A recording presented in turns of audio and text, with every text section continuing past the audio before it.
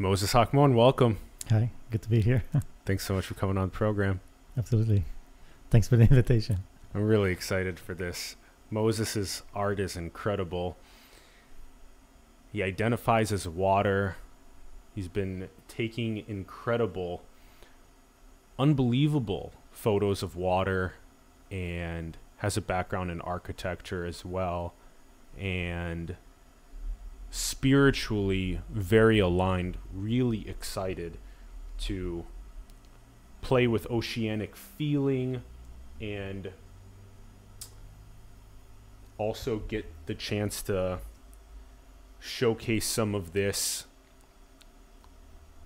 in its nuances and also its relation to our metaphysics, which is really interesting. So let's start off by playing spiritually with the metaphysics of infinity expressing itself. Mm-hmm. Do you feel like that's what this is? Yeah. I mean, there's something that is beyond, and that something is like the absolute nothing.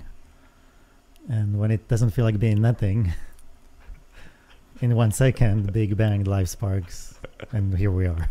You know. So yeah, absolutely. Oh, that's great. So you really resonate with Leela. Are you familiar with the Sanskrit term Leela, the cosmic play or the divine play? I mean, I think there's so many mysticism, mythologies, and religions, and I keep my mind blank. I don't retain names, number. Like, I'm not a history buff. You know what I mean? I have no idea. So conceptually, yes, but name, no. Yeah, interesting. So conceptually is the absolute undergoing a playful modulatory experience of all of these forms. Right. Yeah, that thing that is before language, before knowing, before. But it's before because we can't even talk about it because it's so far back from the human experience, which is kind of the opposite of that. Right. We're so invested in being, and that thing is the absolute. Yeah, I've one video about that, about what exists outside of time and space, and just no space. Like we keep thinking about it, like, oh, because we're thinking about like we need to travel far out into space to find what exists outside of it. But that's not gonna work because the further you go, the further it's gonna expand. But if you kind of go inside, you might find that nothingness for a glimpse of a second before you get back into the being. Yeah, take the inward journey all the way to your source, all the way to nothingness, shunya, the void. And once you see that this is a bunch of emptiness that's dancing. Right. Yeah, and dance is good. Yeah, and once you go out from that point, like Lao Tzu and so many others in these mystic traditions said, it's very much like Wu Wei. It's like this effortless action that comes upon the God realized state or that infinite realized state, because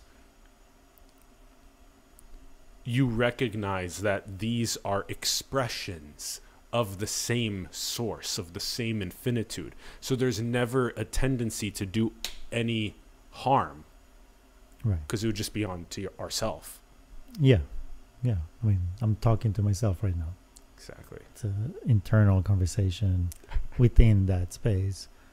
But yeah, I mean, it's so layered. And between function, like what is the function we're here for, and then also when you detach from the human story, then you also don't see the harm or the suffering, you know what I mean? Like, so it's a very tricky line to walk. I'm really happy you brought this up. I've been playing around a lot with simultaneity. And so simultaneously, we hold this very non-dual realization about the nothingness dancing.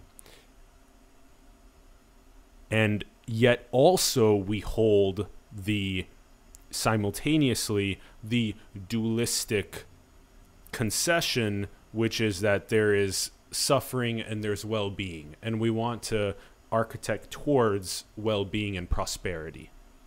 Right. Yeah.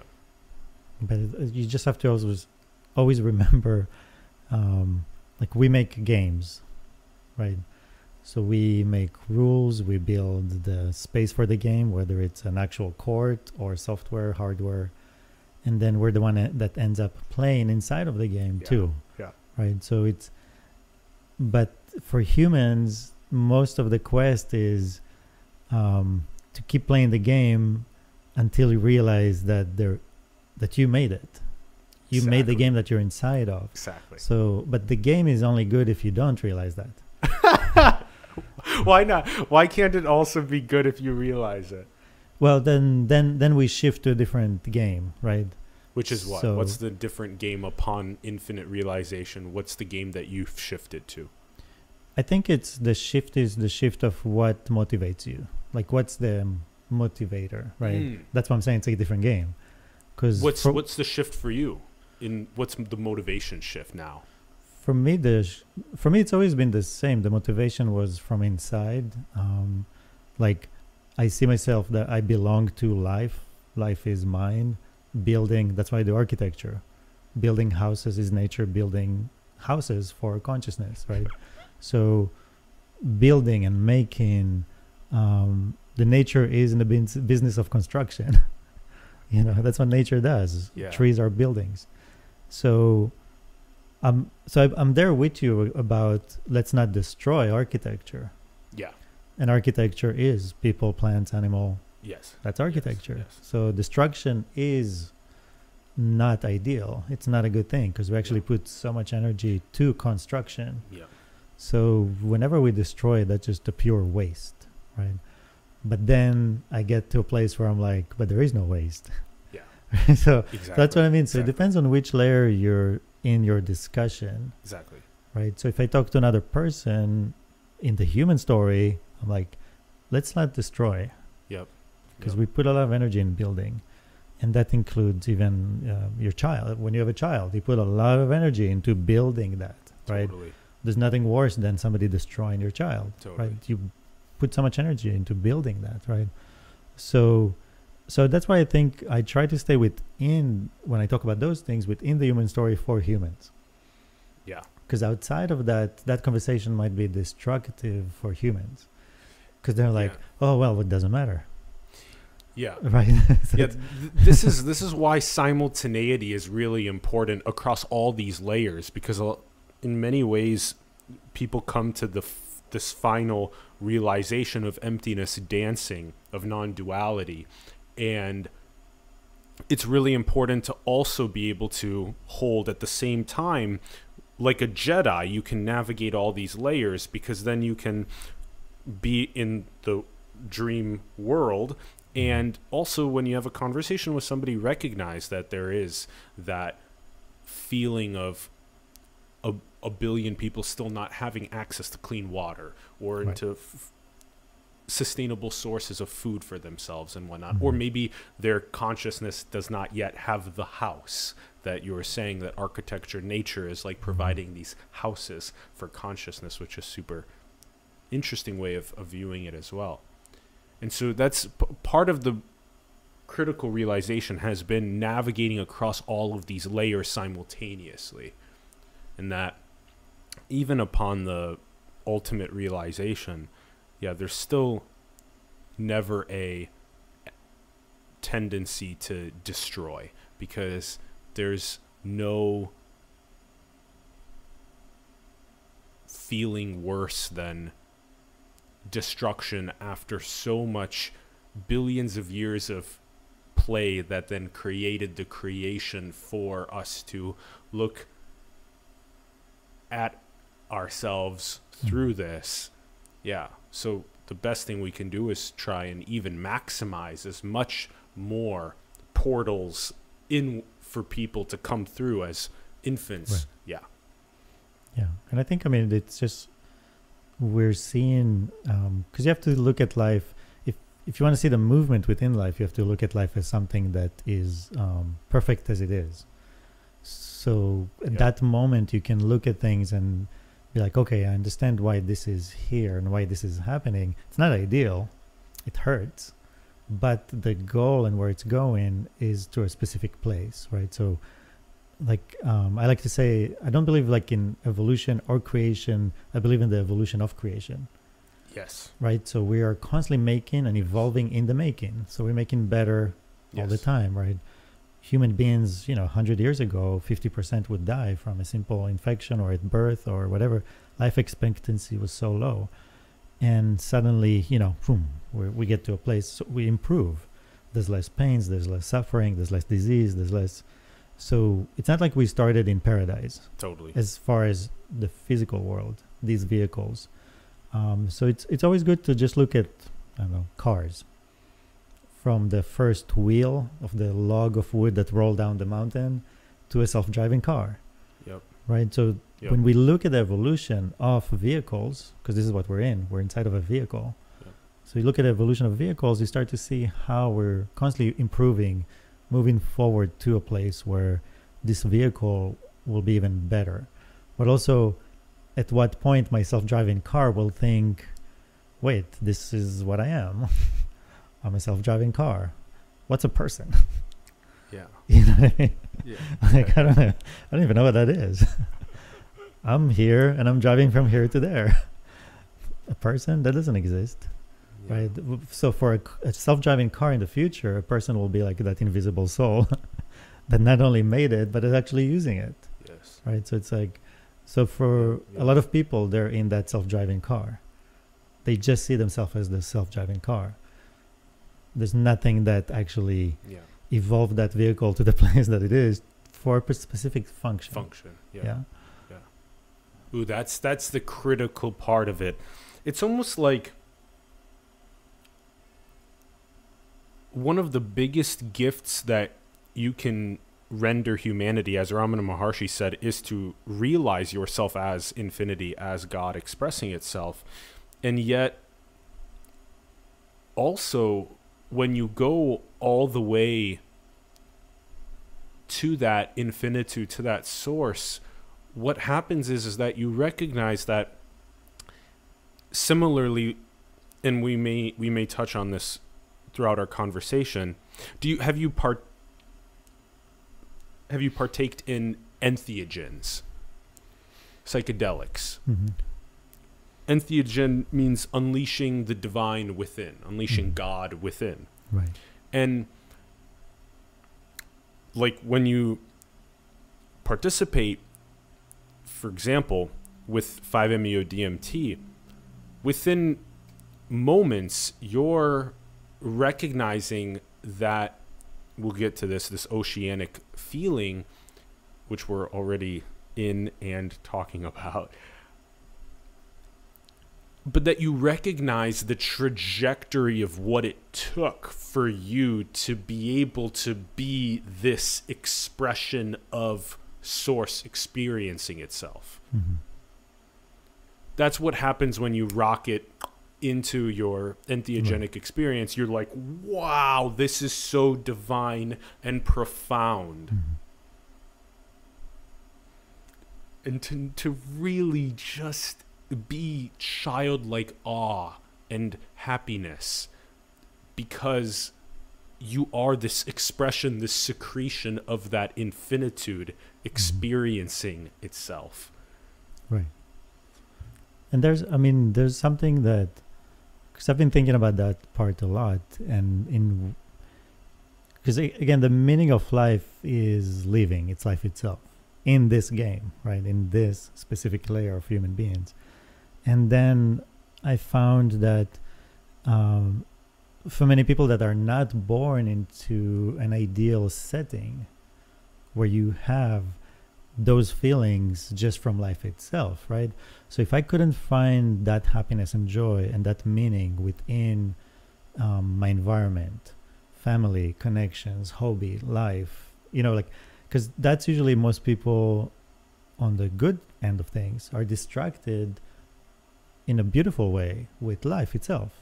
They find happiness, they find joy, they find connection, they find through having great parents, great environment, good education, good relationships, they're fulfilled, they're motivated, right? And then there's people, which I would include myself in, that you don't have that when you grow up. So there's other places for you to find that.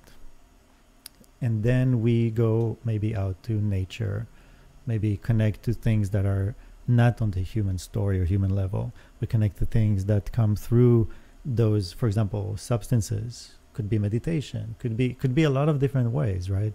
So there is basically a place for everyone to find that. And I found that maybe I'm in the minority too. Yeah. Of the people that had to go outside of the human story to find peace, love, harmony, joy, connection, motivation, right? Yeah, I have two things to say there that it'll be interesting to hear your perspective about. Typically, what is called Maya in the Sanskrit tradition, especially Adi Shankara's theory developing this out, is that and in many ways it's kind of like Lakshmi, this sort of goddess of temptation and intoxication. The world, the dreamed creation, is in many ways the place where if you seek happiness and peace to extract it from the dream, from Maya, from the planet, you will always fail. Mm-hmm. Whereas, this is very much like what Rupert Spira says, whereas when you go all the way inward, you recognize that your source is Sat Chit Ananda, its existence, consciousness, bliss. Mm-hmm. And that then you bring peace and happiness to the world, to everything you do. I guess let's start there. How do you feel about that first? Right. Like, it puts things in perspective for those that don't have it, right? So if you're stressed, anxious, life is hard, then you can always stop and go back to, wait, what am I? I'm just pure consciousness. Where am I? I'm not this right now. I'm in a very peaceful place. And then, like you said, you bring that, so you manage to calm yourself. But we're talking already to a place where you can have that conversation. Most people can't even go there. The anxiety is crippling. Interesting. The stress is crippling. Their body is crippling. Right. So you're talking about when you're still in the space of seeking peace and happiness externally, that at that point, then there's some sort of, like in the parable of the prodigal son, in the Abrahamic tradition, there's this turn inward that happens. Right. And so would that be then sort of one of your also important framings of what's happening, is to turn, rather than seeking the peace and happiness in a relationship or in a substance or in an experience, to instead recognize, because it's not out there. You can't find anything outside of you. I mean, nobody can make you feel better, and no thing can make you feel better. That's definitely, and I think what I'm talking about is so in this layer, we're here to build. That's why we have these vehicles. We're here to build architecture. Yes. We're building house for consciousness, and in that equation, water is consciousness. You're already the house. This is the first house, the secondary house, and it keeps growing, right? So now the only question is, what will it take for you to continue building and making, right? So that's why I said that the idea of even suffering, harm, all those things don't matter really to water. It's just a matter of your vehicle as a person, right? So it's like cars have accidents, but one day self-driving cars, there will be no accidents, right? So it doesn't mean that the world was bad because cars used to have accidents. It just, again, the evolution of creation. It's the time it takes to evolve, create, make to a certain point. So I think as humans in this layer, life will do whatever it takes to make sure you're alive, you're building, you're making, you're creating, you have a house, you have the technology, you have, you keep moving life forward. And you don't have a choice either. You can't stop drinking, eating, you know what I mean? Like breathing. You do not have that free will. Totally. This vehicle, as long as you're in this vehicle, totally. This is how it works. Yeah. This is the game you're in. Yeah. You signed in for it, but you'll find out later that you did. You're not gonna find that out while you're in it, kind of thing. But okay, so let's see if I hit the ball back here. One of the core things to recognize is that as we talk about, like in this example, the parable of the prodigal son, when you're seeking happiness in the sense of a material possession externally, you're going to run into misery. But when you're seeking the basic need to be met of clean air or water or food or shelter or electricity, etc., that is really important, because you can't get air, in a sense, from the inward. You have to get clean air from finding clean air to sustain your next steps, both inward and outward. And so meeting basic needs is something really important in that outward expression. And that's why you've used the word architecture. I really like that. I talk about infinite creation a lot, that this is all an infinite creative expressions is what this all eternally is doing. And yet I like your use of architecting, because we have not only architected these vehicles, but we've also architected the houses as well that we live in. We architected the air, water, food, electricity, those basic needs. And so the constant process of architecting to maximize the basic needs being met so more people can go all the way in and all the way out. By the way, I typically use all the way in, meaning the infinity or source realization, and then all the way out is kind of like the entrepreneurship or the art or the creativity or the engineering or the science. It's like it's like the firework outward. Yeah. That resonates. Yeah. You that resonates, yeah? Absolutely. Okay. Yeah. And then the next place I'd like to go, and we'll get to one of the things you were mentioning earlier, is that the Sufi traditions, they say that they have this phrase, it's wadat al-wujud. It's the unity of all finding. Because you gave this really interesting, while you were talking a bit ago, that each of us has our own flavor or our own style or taste, if you will, of communion with this oceanicness. And so that's what Ibn Arabi and William Chittick and so many others are now expressing with Wadat al-Wujud, is that each one of these expressions of source or infinity has its own unique style of both communing inward. So some people, and I'll ask you this, some people, we mentioned earlier, you can sit for these 10-day silent meditation retreats. You can read mystic books around the union with the absolute. You can take entheogens. There are so many different paths. And so that means there are so many different ways to unite yoga, union with the absolute. And then there's all of these different ways to express yourself outward as well. So how does that concept of your unique style of finding And also, I'd like to ask you about your unique style of finding, how you came to the realization. Right. But first, we have to say, is that the purpose? Like, is that what we're here for? Like Because- hide and seek, in a because sense. when you're outside of this body, you know it all, right? I mean, it's only a temporary moment in your life that you don't. Yeah. While you're in this body, you're limited, right? It's like the horse, we put the blinds on Yeah. to make sure they can do their task. Because if you see everything, Yeah. Yeah. it's overwhelming, Yeah, yeah. right? If you believe I am the body. If Yeah.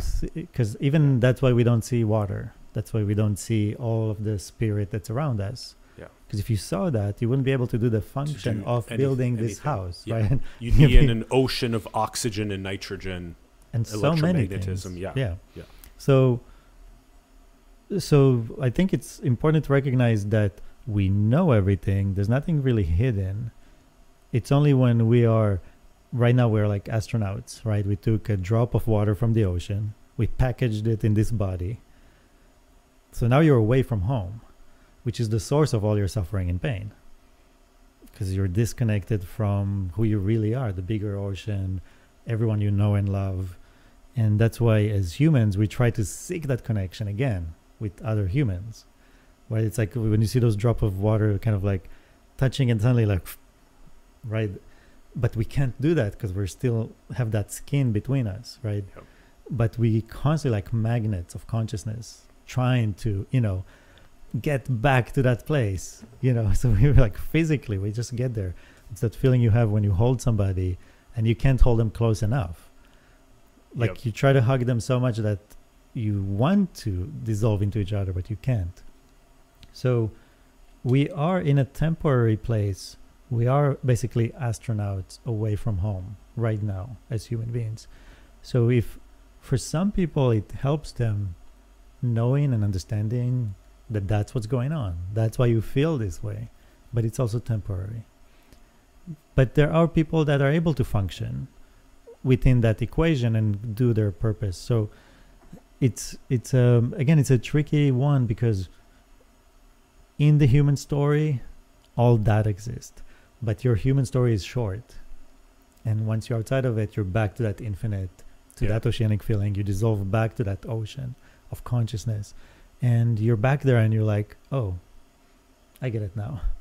I know where I came from. I know where I've been. I know all my past life. And I see the future one that I'm going to jump into once again Yeah. by choice. And I know that I'm not going to know again. And I'm going to forget.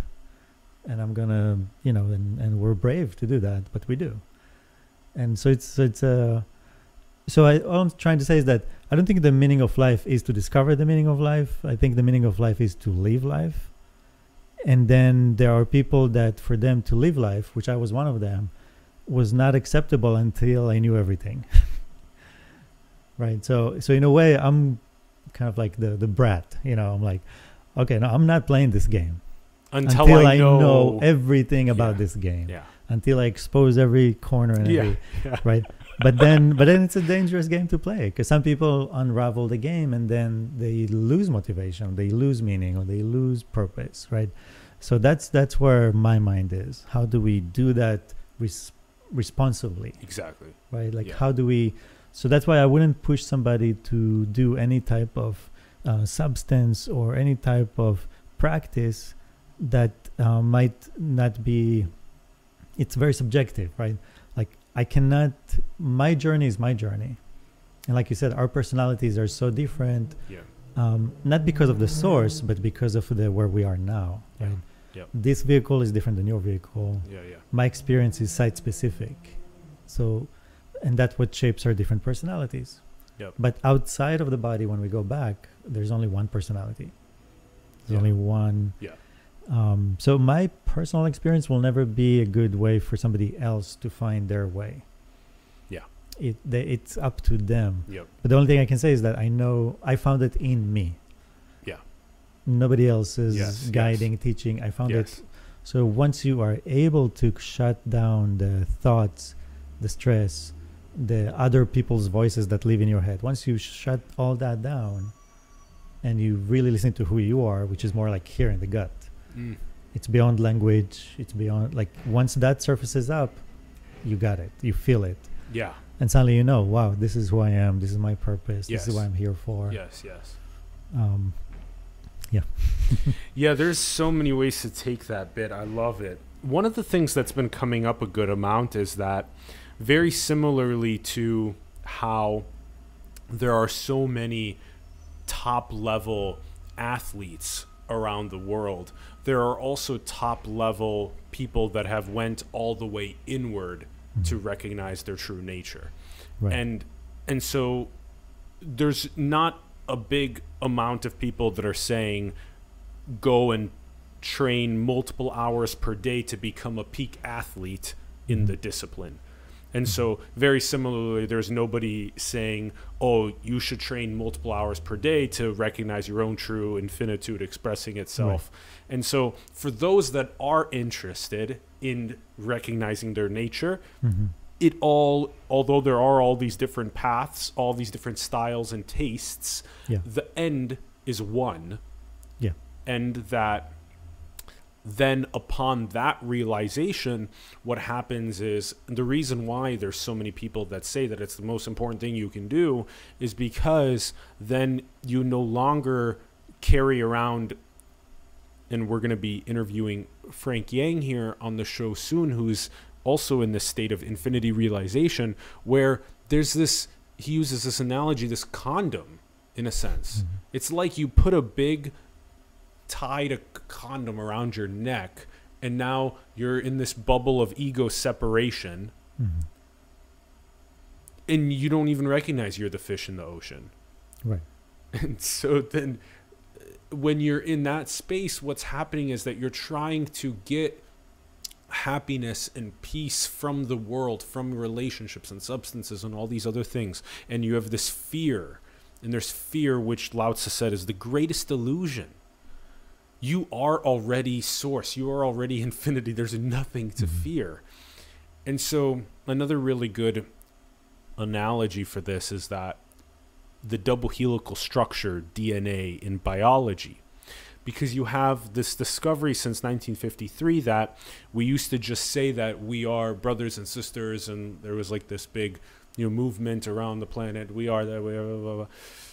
And then in 1953, we're like, oh shit, we're 99.9% genetically similar to each other, and we're 0.1% different as humans.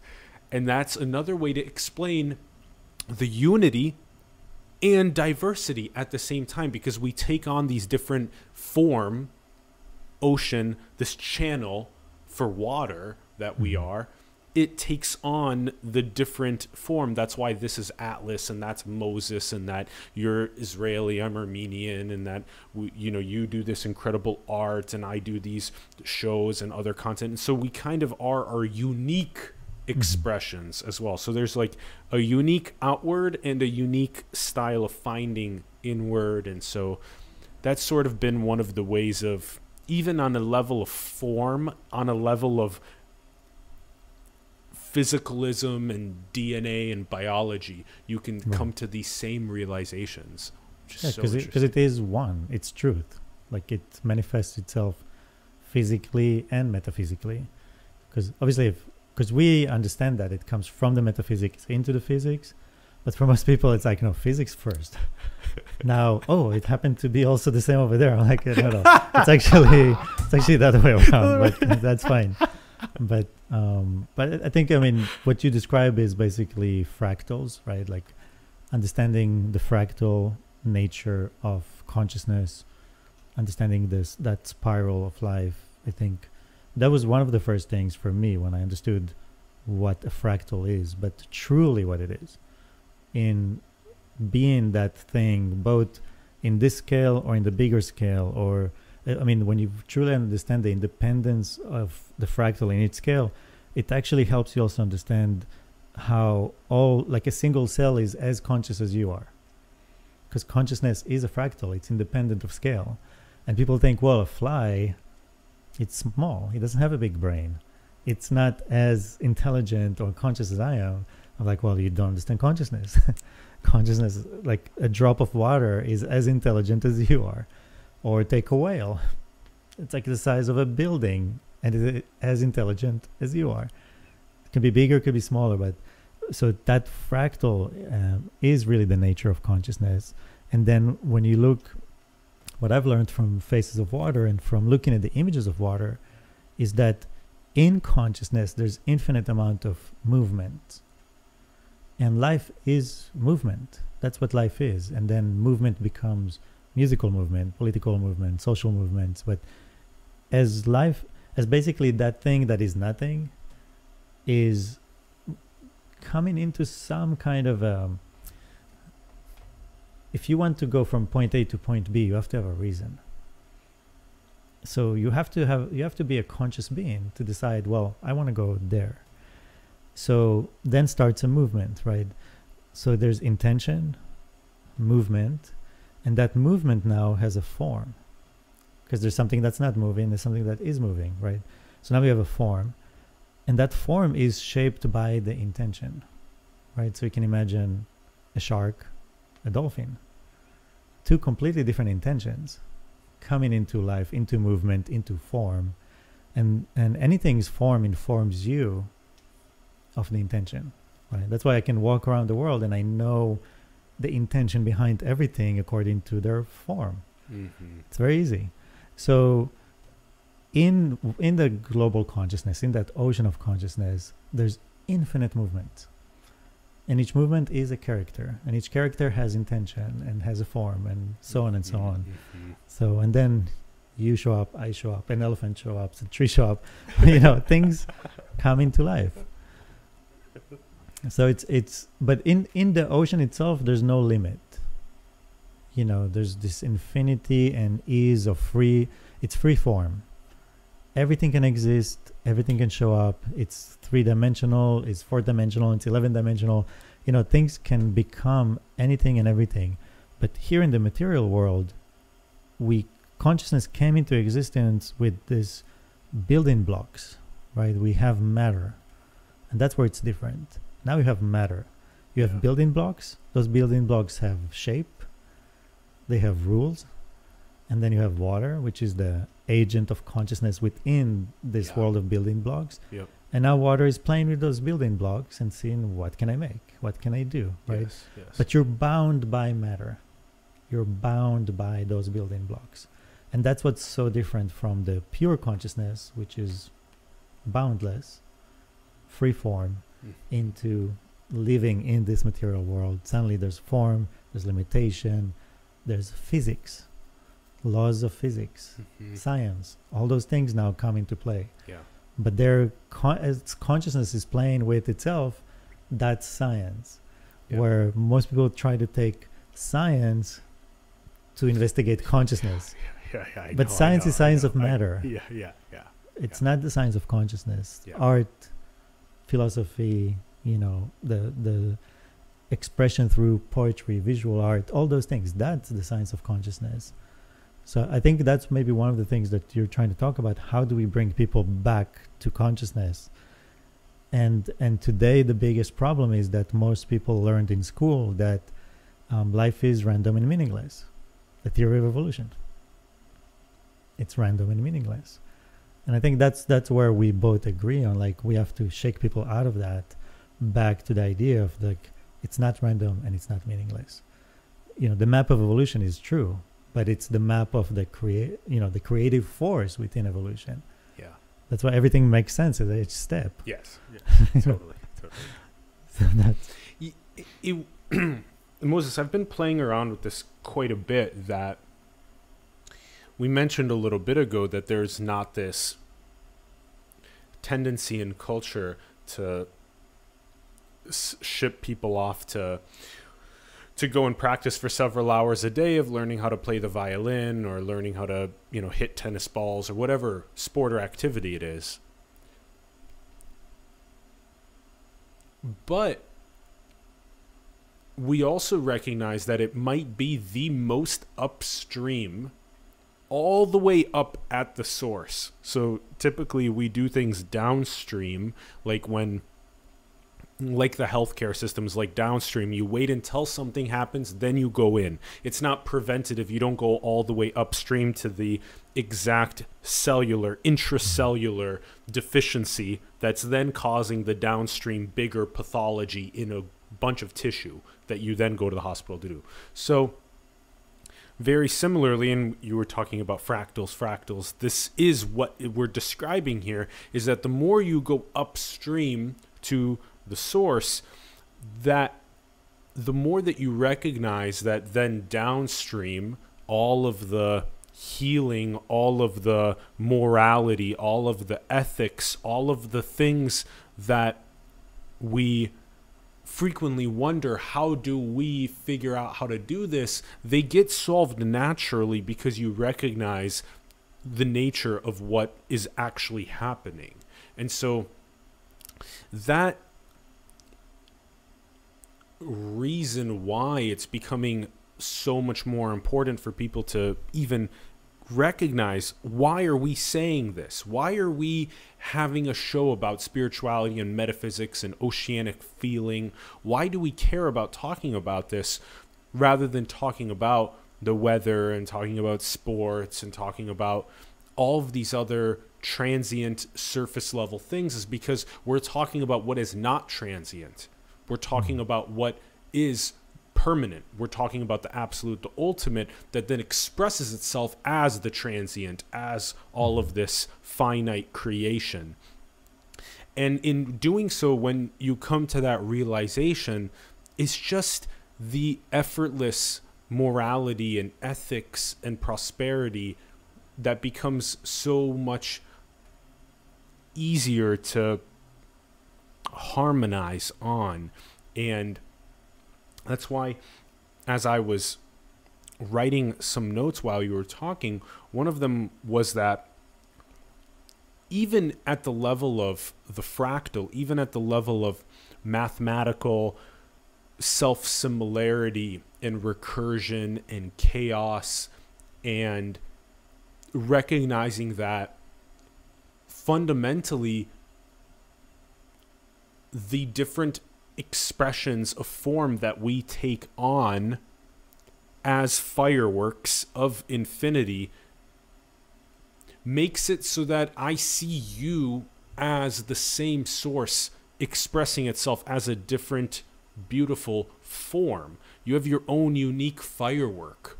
Mm-hmm. And that's why the West is not wrong about individuation.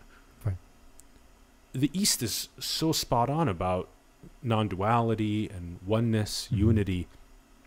And yet the West is very right about infinity expressing itself as these unique fireworks, individuation. Mm-hmm. And so to merge those two together has been something that's really pivotal and fundamental. Spirituality and science, the collective right. and the individual.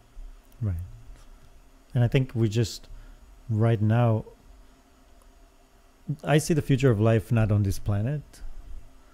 And I think those things will happen when we leave this place.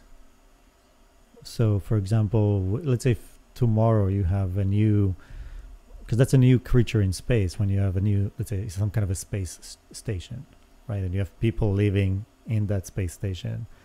Now there's a bigger body, and human beings are the cells of that body, right? Everything we know about life here socially is gone.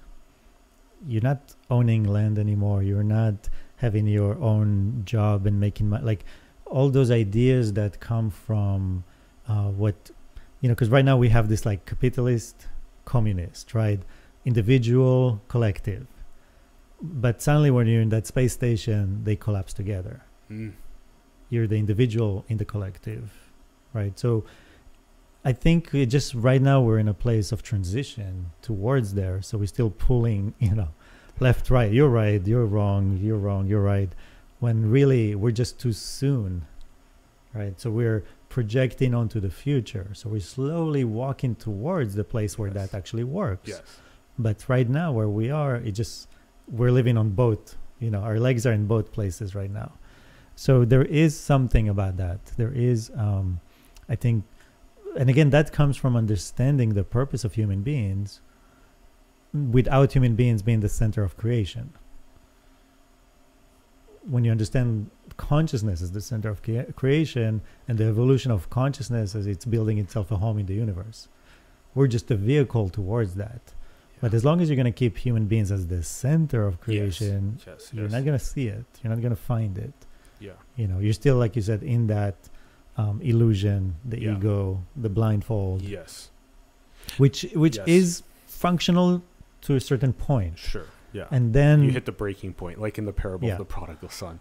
You said this earlier, and it's really important to bring up again that the fundamental pedagogy that is taught to infants and toddlers and children is of separation. And then that is what makes it so that the egoic bubble condom blinders ends up staying with an adolescent and then an adult and then even a grandparent until maybe the time that they die. Finally they recognize that they've merged into the ocean right at that last moment. And so that now in the pedagogy, if you hit at the level of the infant, the toddler, if you hit at that level the recognition that you come from the same source, the same infinitude, the same very non-dual oneness, fundamentally first and foremost number one principle is that. Number two principle is that you are a unique expression of that. Then it makes it so that you recognize the ocean first and you recognize your uniqueness as a fish in that ocean. And so I really agree with you that it has so much to do with the fundamental pedagogy level.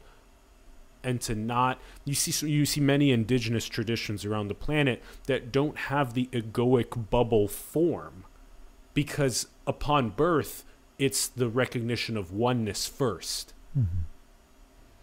Yeah. Because I think for a lot of people, it's just hard to hold that thought. I'm one, but I'm everyone at the same time. It's hard to hold it, right? And that's for me when water came into play. When you use water as the symbol for the soul, for that consciousness, that's when you can have somebody visualize it, materialize it. Oh, I'm a cup of water. When I die, you pour that cup back to the ocean. So when you pour it back to the ocean, where's the trace of what you were before? Yeah. Exactly. And more than that, can you find that water again? Can you find it? Right. So I think like really that's where it is. That's why I use water so much, because it's something you can actually visualize, contextualize, because otherwise it's just hard for most people, because life is so much invested so much in your illusion of the individual. It puts so much work into that. I know. Right? I mean, everything is designed for you to be the individual. But I don't know. I mean, I think it's finding that right balance and transitioning at the right time, so you don't lose that motivation. But today I see people that are very successful, but they have zero, not even one drop of spirituality, connection, bigger picture in their life. Yeah. So even though they found success in matter, in everything that as human beings we would imagine as success, but they have so much depression, anxiety, stress, and that comes from the lack of knowledge of what you describe as knowledge of the source of who you are, what you are, right? Yeah. So then once I think that comes again from that idea of like, we are right, they are wrong. There's only two places in this world. You either believe in science or believe in God. And I'm like, wait a minute, there's something in the middle, because it's not either you're this evangelical, believing in the 7 days of creation as is, or you believe in science. So like, no, there's something in the middle. And all the debates we see is always they take the most extreme of both, put them together in one room and have a battle. And it's like, oh my God, okay, I'm going with science, because this is, so for most people, they're misguided. Totally. And kind of pushed away. And I think that's just politics. It's pure politics, people fighting for power.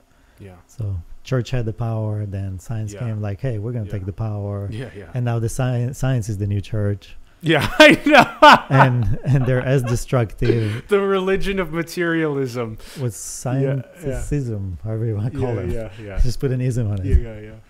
So, and that's, so I think now people are ready to break down. Totally. Now it's That. time. Yeah. Yeah. It's so interesting. Yeah, 500 years pendulum swings, and Yeah. now it's like, hold on a second, consciousness is fundamental. Hold on a second.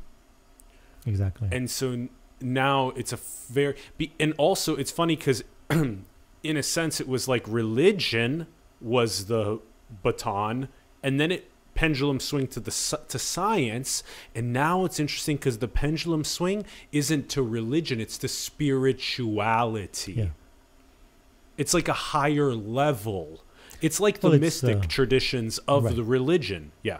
Because we have to understand, I think people forget and live with so much judgment. If you go back to what was religion was everything. It was government, art, science, philosophy. It was the police, it was the jail, it was the courthouse, it was everything. And then we created government, we created a police, we have a jailhouse, we have institutions, we have science, art. So now religion can be free to be just the spiritual, the mystic side of it. Yeah. Because it doesn't have to be anymore the government. Yes. It doesn't have to do all those things it used to do, right? So people forget those things. I mean, if you're a scientist and you don't give credit to religion for even making it possible for science to come forward, Yeah, totally. right? So it's just pure hatred and judgment, you know. Yeah.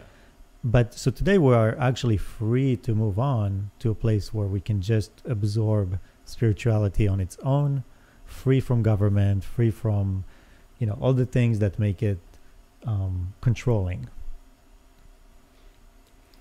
I really like that point. It's almost like the mystic traditions within the religions around the planet. Again, mysticism means becoming one with the absolute or the ultimate or God. Henosis, yoga, that's what mysticism means.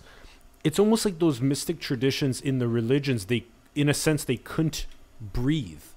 They were kind of choked out because religion was also involved in all of these other aspects to life. And now that these institutions around government and geoeconomics and around institutions for universities and science analyzing form in biology and chemistry and physics, etc., it liberated the need of religion to be so over entangled and involved with their tentacles and all of those things, which now makes it so that people can, given the computers and the information technology age, in 1 year you can read the Tao Te Ching, Confucius's Analects, the Old and New Testament. You can study the Sufi metaphysics. You can study Gnosticism. You can go to Theravada Buddhism, Dzogchen. You can take entheogens. You can jump into all of these different understandings of mysticism so fast and pull a big meta pattern of what they were all talking about, and unite with infinity, with source, even in just a year of like full-time work that used to take 40 years in a monastery. Right. Yeah, I mean, we have access to that. It's kind of like we're going back to, because I think, you know, just like we came from a source of singularity, of one consciousness, what we're doing in the material world, we're pushing back to that place of singularity where, like I said, we will be again a cell in the bigger body, which is fully connected. So now you are isolated, and slowly we form, you see all the technology around us right now, which is broadcasting to other people, but slowly that will become a place where we are constantly connected and in a way that we can all hear each other all the time. But not just here, we all think together, right? Yep. So we're just recreating, that's the fractal again, we're building in a bigger scale something that already exists in your body. Your body is 100 trillion cells living in singularity. 30 trillion, we think, but yeah, yes. However, even if it's 1 trillion, right? Yeah. Because we're just 7 billion people, right? So that trillion cells living in singularity is you right now. Yep. And then imagine a society of 1 trillion people living in singularity. Yep. So we're just scaling up constantly. But the technology already exists in your body. Yep. Nothing is new. We're just scaling up. Right? So the individual cell of water is now you're that bigger scale of that. Yes. Because water creates and builds, single cells is really where life is. Totally. Single cells It's the fundamental building block. We're giants. But of consciousness in the material world. Yeah. We're giants. So we don't even see or acknowledge that, which is the beauty of of that singularity that you are. Yeah. So at some point we'll grow to have that singularity again, where 1 trillion people connected together will wake up in even a larger body of consciousness that will operate in the universe, and so on and so on. Yes. We'll keep doing that. But you've heard of holons? Yes. Holons, and holarchies. It's like the cell is a fundamental unit in the organ, which is a fundamental unit in the body, which is a fundamental unit in the civilization, which is a fundamental unit in the universe. And so they're all embedded within one another like this. And it's turtles every way, forever. Right. Fractal again. Yes, fractal. That's the beauty of it. Yeah. And I think what's interesting today, because we were talking about how, we swung into science, but now what is the most common topic of conversation today is identity. It's identity, Right? So science tells you, science was like, this is who you are, this body. And then people started like, well, actually, I don't feel like this is who I am. I'm actually more feminine or masculine, or more this or more that. Like the entire conversation now is about identity. Identity, And people are starting to rebel against their physical identity. Yeah. Because before you enter this body, there's a full spectrum between the masculine and feminine that you are as a spirit. Mm-hmm. And then there's a full spectrum of bodies you enter to between masculine and feminine. Mm-hmm. They don't always line up. So suddenly somebody was like, wait a minute. Yeah. I actually feel different from the physical reality that I was born into, which completely shatters, the whole idea of there's only the physical, there's only your body. And for me, it's joyful to watch people, they're running around hitting walls. Exactly. Still trying to figure out. Yeah. And then I was like, well, I'm water. Yep. I don't have gender. I don't have sex. I don't have any of those things. Anything that this body has is not who I am. Yes. I'm just in that body, just like you're in this house right now. But it's not who you are. Yes. You build it, you make it, you dwell in it, but it's not who you are. Yeah. And even I get pushback sometimes. It's like, oh, that's offensive to the LGBTQ, or I'm like, no, you're offensive to me. Your attachment to your body is offensive. Your attachment to your body is what's causing so many of the downstream issues as a planet, because you need to be right about your identity and separation. Like that's all people all hold on to is like my separation. And instead of my separation, instead of walking away from that, we keep branding, right? We keep branding it with new. It's like the onion segments layers. And segments. Onion layers are getting new names. More letters and more letters and more races and more. Yes. I'm like, wait a minute. If your parents are mixed and their parents were mixed, and don't you see that you're losing your identity that you were holding on to so hard? And if you go up that great chain of being your parents, what do you get to? You get to the same fucking source. Yeah.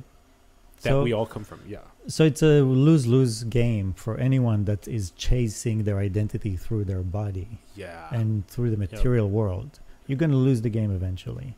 But you just don't know it yet. And you're going to be miserable on the way there. I've yet to find somebody that's happy. Yeah. Within that equation of attachment identity. To onion layers. Yeah. So it's just more separation, more segment. You can't find people that are happy attached to their onion layers of identity. Yeah. If anything, they just try to make you miserable. Yeah. For not. Yeah. It's like, what are your onion layers of identity? It's like, I am water. Yeah, exactly. which is equal to the water in your body. Which is equal to your water, yeah. But our bodies themselves will never be equal. Just as a Yeah. fact, you know, Yeah. just Yep. the bundle of soil that was bundled up to make my body, and it's just different. Yeah. You know, the Yep. matter is not the same, but consciousness is. Yes. Yep. So we're, as far as like we're 99, like you said, in DNA, Yep. same thing in the water in your body, That's it. equal. Yep. And water is the architect of that DNA, so it also makes sense. Yeah. And another really good one that I feel like you'll like that we use on the show quite a bit is that when you look at the eyes, Mm-hmm. you see the pupil Mm-hmm. is like the shared observer or witness or consciousness. Mm-hmm. And then the iris, which is the unique coloration, Right, that's like the unique expression. right. So you have that oneness, the sameness in the pupil, and then you have the differentiation, the individuation in the iris. And what's the pupil? It's nothing. It's a void. It's a void. There you go. It's not void that is shared. Yeah, exactly. Yeah, that's cool. Cool, cool. Yeah, I figured you like that one. Yeah, you got it right away, and I really like how you put it about attachment to identity. I seriously think that the most upstream issue is that we don't recognize our true nature. Once you get the true nature and you get that it's an expression of infinity, a big play, then you kind of dissolve the ego, you pop that condom bubble. And it's not to say that you no longer have identity, because when somebody says, "Hey Moses, will you bring me the microphone?" you won't say, "I identify only as water," you know. So you still know how to navigate the space of when people do things like that, but fundamentally you don't have attachment anymore to those layers of identity. And that's the big difference. And a lot of this, it really does feel like the most upstream solution to all of our downstream problems is, especially curious to hear what you think about this. You've been here almost 20 years now in Los Angeles. We've been here since November of 2020. So 4 months or so, approaching 5. One of the most important places to pop that egoic bubble is in the most powerful people in the world. There's 2,200 billionaires on the planet. There's about 225,000 ultra high net worth people on the planet, people that have about 30 million or so US dollars in assets. There's 535 people in the US Congress. There's all the Fortune 500 CEOs. There's the 200 plus UN General Assembly. How do you feel, and all of the other celebrities and influencers in Los Angeles and whatnot, how do you feel about the most upstream thing being that popping of the egoic bubble in the people with the most leadership in this dream? Well, I mean, I think they're so again, there's the function of life, and I think they are playing an important role in the function side of things, right? So let's say Elon Musk, right? Like, whether he sees it or not, he's paving the way to what I think we need to do from the point of view of water, is move to space, gain independence in space, independence of movement, moving all water to space, for example. So whether you wake him up or not, it wouldn't matter, because he's doing what he's supposed to do within that equation. So I think there's people that operate blindly within the paradigm of life, but they're still guided, right? There's nobody in this life that is not doing the right thing. It's more, what do they feel about it? Do they enjoy it? So again, I think there's two different layers to that. But like I said, the evolution of creation is happening constantly and improving constantly. But then it left for us, maybe that's the only free will we have, is whether you will enjoy it or not. Whether you will find satisfaction, inspiration, motivation. That's the only thing left for us to do. Because like I said, you have no free will in living. You have to eat, drink, have a shelter, hopefully health insurance, hopefully have a comfortable, you know what I mean? Like you're constantly trying to create a life where you are having a good life physically. The mental side of things is kind of where the free will is. So I think while it's important and possible to help people find that, you know, that joy in their life and what they do, I don't know exactly. Yeah, I don't know. Like, I don't see any one person with a target on their back that I need to pop their bubble. I see it more as like, I'm this, let's say if I'm that nail, I'm going to be here in place. Yep. And those that Yep. hit against Yes. it will pop. Exactly. But Yeah. if I go and pop their bubble, Yeah. I'm an aggressor. Totally. I did something violent in a way, Yeah. right? So There has to be the earnest seeking anyway to get the Yeah. bubble popped for it to be something that's a permanent change. Anyway, yeah. So that's why I made channel water. That's why I make sure that everything that I personally find is shareable for free, accessible all the time. That's right. the only goal. That's right. That's the only thing I can and have to do. Exactly. Because it's like you said, the professions, you know, there's people that are dentists, lawyers, mechanics. We're the same in our field. And this is one of all those fields.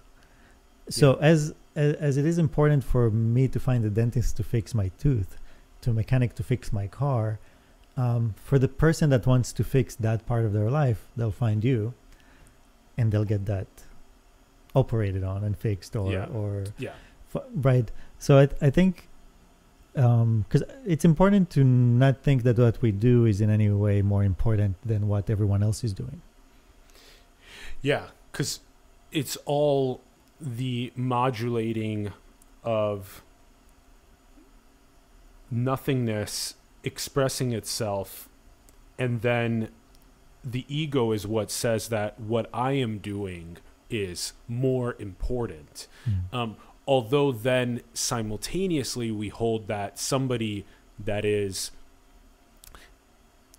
creating violence, malevolence, is of course in this non-dual understanding as important as somebody that's creating benevolence, and yet in the dualistic level it's obviously the person that's creating violence is we need to bring that down and heal that person so that they no longer create violence, whereas the person that's creating benevolence is like 2 thumbs up. Question: when we go to space, because I'm recognizing more and more that the way that the void expresses itself is both all the way in and all the way out, and so it's almost as though consciousness is going to turn inward, like in the parable of the prodigal son, and continue recognizing its infinitude, its own voidness inward, yet it's also going to go out into space and do all of the celestial exploration, which is awesome.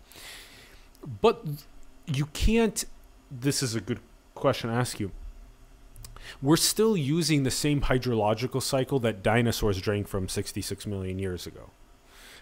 And so do we have to bring water? We have to bring like 1 billion or 1 trillion gallons of water with us to, let's say, the space station that's housing 1 million people that's orbiting Earth, that will then, that 1 billion or 1 trillion gallons of water that we brought, whether it's seawater that then becomes desalinated and then we drink that and then we urinate it and then we cycle it back, we kind of create our own hydrological cycle on the, is that what we have to do in order for it to be on the space stations? Yeah, so the question is asked from the point of view of a human being, not of water. Yeah, correct. So Correct. From the point of view of water, what the goal is to leave this planet, right? What's the worst thing that can happen to water? Another ice age. Okay, for water to be frozen, it's to be frozen in time. You lose your freedom of movement. You lose everything. You lose Mm. your ability to build, create. Our entire mechanism, the reason you were created, you're the spaceship, Mm. right? Now you're just creating the rest of your body Mm-hmm. to leave this planet. Mm-hmm. So we couldn't leave this planet in dinosaurs; it was too big, and not cellular, right? We're the first cellular creatures. That's why I compare us to a single cell. Mm-hmm. We're the first time that a single cell has created itself in a larger scale. Now we're creating new collages of those single cells, right? So you can look at a bus or a hotel or a cruise ship. Those are all new collages of single cells. Spaceship is one that's now is self-sustainable. Now the point of view of it is not from human being, it's from water. Now water is flowing through that spaceship and happen to flow through your body. But it's water that is kept liquid, it's kept in the temperature it wants to be, it's moving, it's connected, it's away from the salt, away from the cold. So once you understand water and what it needs are, what preference are, then you see that all that life is doing is creating architecture for that body of consciousness, which is water. Mm-hmm. So that's how I see it. So Yes. so basically, the future of water is to be in those channels flowing through infinitely in a different form that is independent and not open to the elements. And yet we'll also need the physical component of it. We're as well. using we're using the physical matter to house the water. And also to hydrate. So that was basically the question. Because you might not be any more functioning as a human being the way you are now. You might be completely plugged into that whatever structure is. You see what I mean?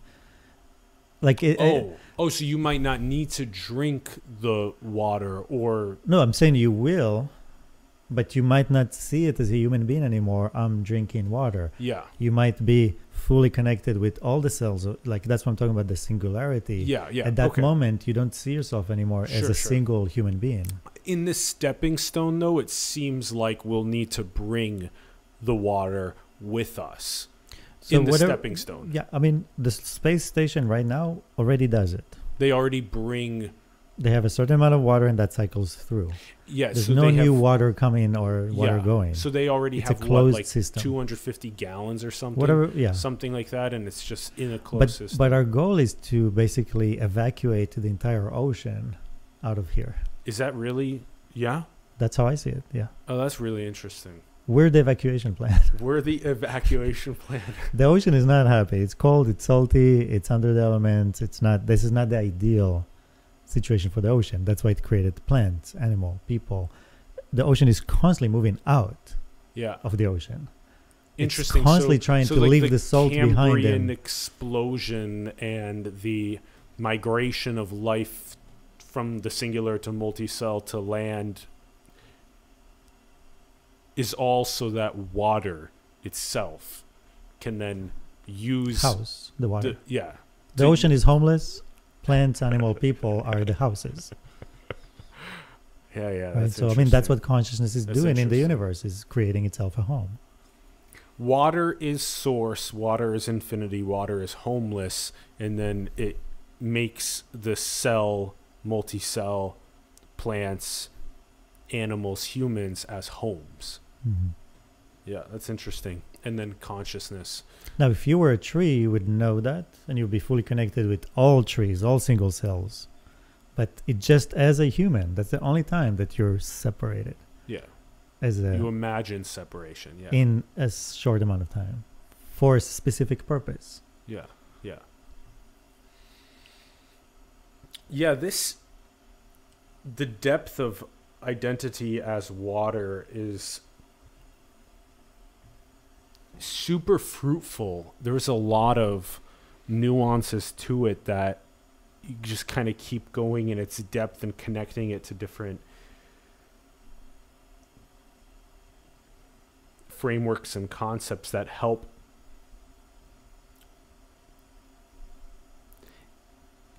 would it be then that infinity or source being water takes the channels the water into these expressions of form and identity, just like all of the expressions of cells and multicells and plants, animals, humans. And so that's why you call channel water, because that's that infinity or that source channel watering through these expressions of forms that are their unique little fireworks in eternity. And it will probably keep expressing itself in a different way, like Yes. just like because we're creating new creatures in space, right? There'll be new, evolution is not done. So just like when you go out to the street and you know which cars is yours, even though it was made exactly the same, like because we personalize everything. Even your phone, we personalize things. That's what consciousness is. It's kind of always a person at that moment, right? At that moment. So even those space stations will be personalized as a being, right? We don't know yet their shape, and you know, again, consciousness will always express itself out. So now there'll be a new function, there'll be new intention, there'll be new form. We don't know what it is yet, but it keeps happening. I mean, even there's so many people now creating spaceships and rockets, and none of them are the same. And it's like there's always expression coming through. But I think, you know, the function, the form, they're connected. But the function first is to get water into architecture. Yeah. That's the function first. Yeah. Okay, interesting. So as though source or infinity or water here is the architect in this eternal creation, where getting it into form to reflect on its own being and existence is, you know, the first thing that it does in these expressions. Get the houses so that it can recognize itself, and then continue the personalization and expression of everything outward. And we'll find more water. There's water in space that is frozen. Totally. Our job is to find it and bring it back to the cycle. Oh, so really? We're not even like, it's not even the whole body of consciousness right now that's operating. Oh, that's interesting. I think the way to see it is that you think we add water to the hydrological cycle? That's so we, in a sense, we're mining for water in the cosmos. Well, see it more as like you have a part of your family that is lost and frozen in time and is waiting for you to come and save it. I mean, the reality we're in now is kind of like a post-war reality. So imagine a time before where there was a planet of waters and it was content. It was just this one ocean of consciousness. All of the water in space was in one place, and it was surrounding a sun that was basically keeping it liquid and warm. Yes. There was this beautiful kind of like balance between the two that kept the water liquid out in space. Something happened and that exploded. And now we're still picking up the pieces and slowly moving back to that place of singularity, of the entire ocean being liquid, connected, and together. So again, it's not about people, it's about consciousness and a much bigger body of consciousness.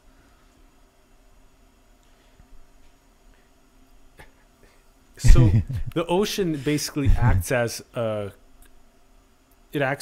cosmology in a sense. It acts as a philosophy. It acts as a spirituality, as a metaphysics. Water does. Water is not matter. Water is a metaphysics. Yeah, it's the expression of metaphysics. If you had to put your finger on what is the symbol, or let's say it this way, water is the glove on the hand of consciousness, right? So I'm not even saying water is consciousness. It is how consciousness operates through. Yeah. It's like the portal for consciousness, right? Because I don't want to take away from consciousness to limit it to just being water. Because that would be wrong too. Totally. Okay, so it's a portal for consciousness. It's where activity lies, right? Architecture of life. You can take a rock, you can leave it we use water as the activity agent yes. for infinite creation. Yes. Oh, that's interesting. because it has to be somewhere, right?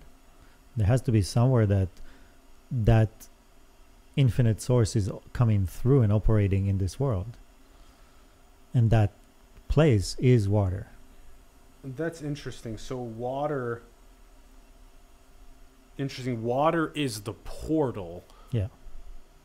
That emptiness, nothingness, modulating uses for consciousness in infinite creation. In this material world, right? Because we created matter. There's matter and there's water. There is a, you see what I mean? Like, matter is fixed. It's a building block. It does not change. It's passive. And I call it passive consciousness or potential consciousness. Water is active consciousness. It's the kinetic force of consciousness. It's not just the potential. So as consciousness comes into being, it came into being in this reality, in this layer, into matter and water. And water is the active part that is moving matter and building. That's, just understanding the game, the rules of the game. Yeah. So usually it's also broken down into things like energy. So even at the level of energy, which we could say is what air and water and food are. So could you go another layer deeper into energy? The way I phrase it is differently. It's different. It's water uses energy to manipulate matter. So energy for me is not, consciousness is consciousness. We call it energy because we think energy is something abstract. But energy is energy. It's actually very physical. It's physics. So there's all the different kinds of energy which we're using, right? We're heating, we need energy to heat the water, right? Sure. So water itself depends on how much energy it has, will determine how active it is. So like we said, ice is frozen in time. Yeah. There's no time, there's no activity. Then the warmer it gets, the more active it gets, the more force it has, the more energy it has, right? So energy is just, the best way is in a sentence. Water uses energy to manipulate matter. Or consciousness uses energy to manipulate matter. And that one, yeah, I see. So I'm not energy. Yeah. I'm conscious. Consciousness is always. Energy is something else, You can drain an energy from a battery, and you can't drain life. Life is not something that it's not an on-off switch. Yeah. It's eternal. It's exactly. It's consciousness. Yeah.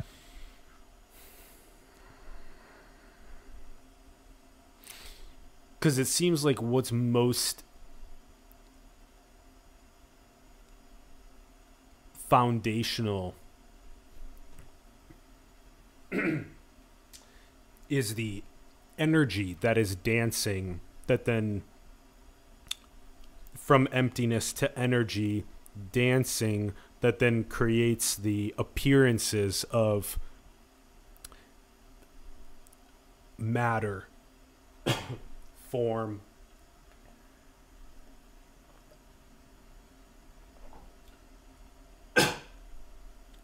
even the houses that then have the ability to reflect on their source. So if it was put into a trajectory, it would be something like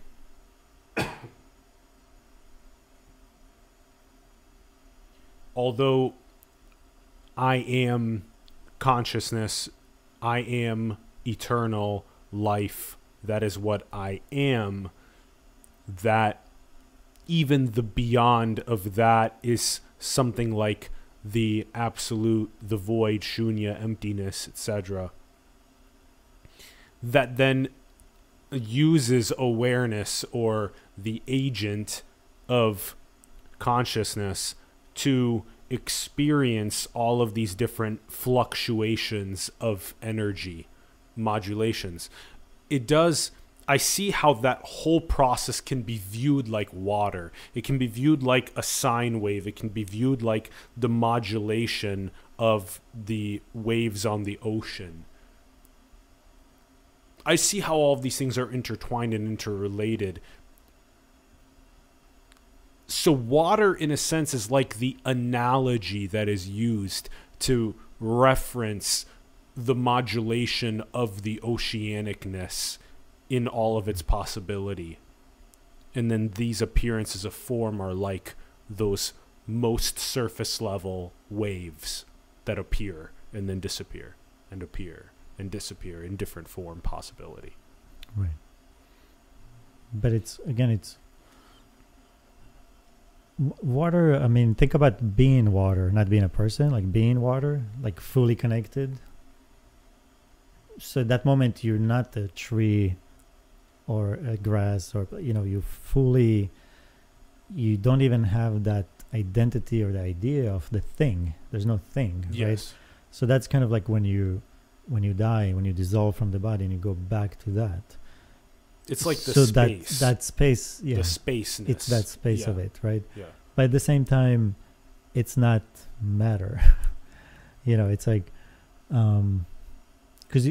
because if Yeah. you have to take matter Yeah. and make something, you have to be able to move around and do it. It's like the voidness or the nothingness. The water is more like that. But it's post the void, right? It's post the void. That's Yeah. what I was sort of also trying to. Yeah. That's why I was also trying to put it at the level of energy. But I see how it's also like the spaceness is more also. It's just from our point Yeah. of view as people, when we look at the spirit, it looks like water. But when you are water, you're not water. Yeah. You know, it's just our point of view through these eyes. That's what it looks like. Yeah. But when you're the thing itself, Self. Yeah. there's nothing. So this can be thought of as when you think of yourself as the appearance of the wave, and then you think of these objects as also appearances of the wave, and then you recognize that the oceanic feeling of where you are water and these are water and the space is water and that's all water. That recognition versus thinking that I'm a wave, I'm a form. Right. It's more like the particle and the wave. Right. Yeah. So like Yeah. you could be thinking I'm a particle, but actually when you look at it, you see that particle is Yes. inside of a wave, Yeah. kind of thing. So it's almost like being able to modulate yourself quantum mechanically into probability space to oceanic feeling, and then as needed, hey Moses, will you pass me that mic? Okay, particle, pass the mic, whatever. You could tell the story all these different ways. Right. So, Okay. because I'll be like, well, we're the same being. You go do it. Yeah, exactly. Okay, I definitely, that was such a great metaphysical exploration. I love that. I wanted to make sure that we asked you as much as you were willing to share about the process of which one can even photograph water like this.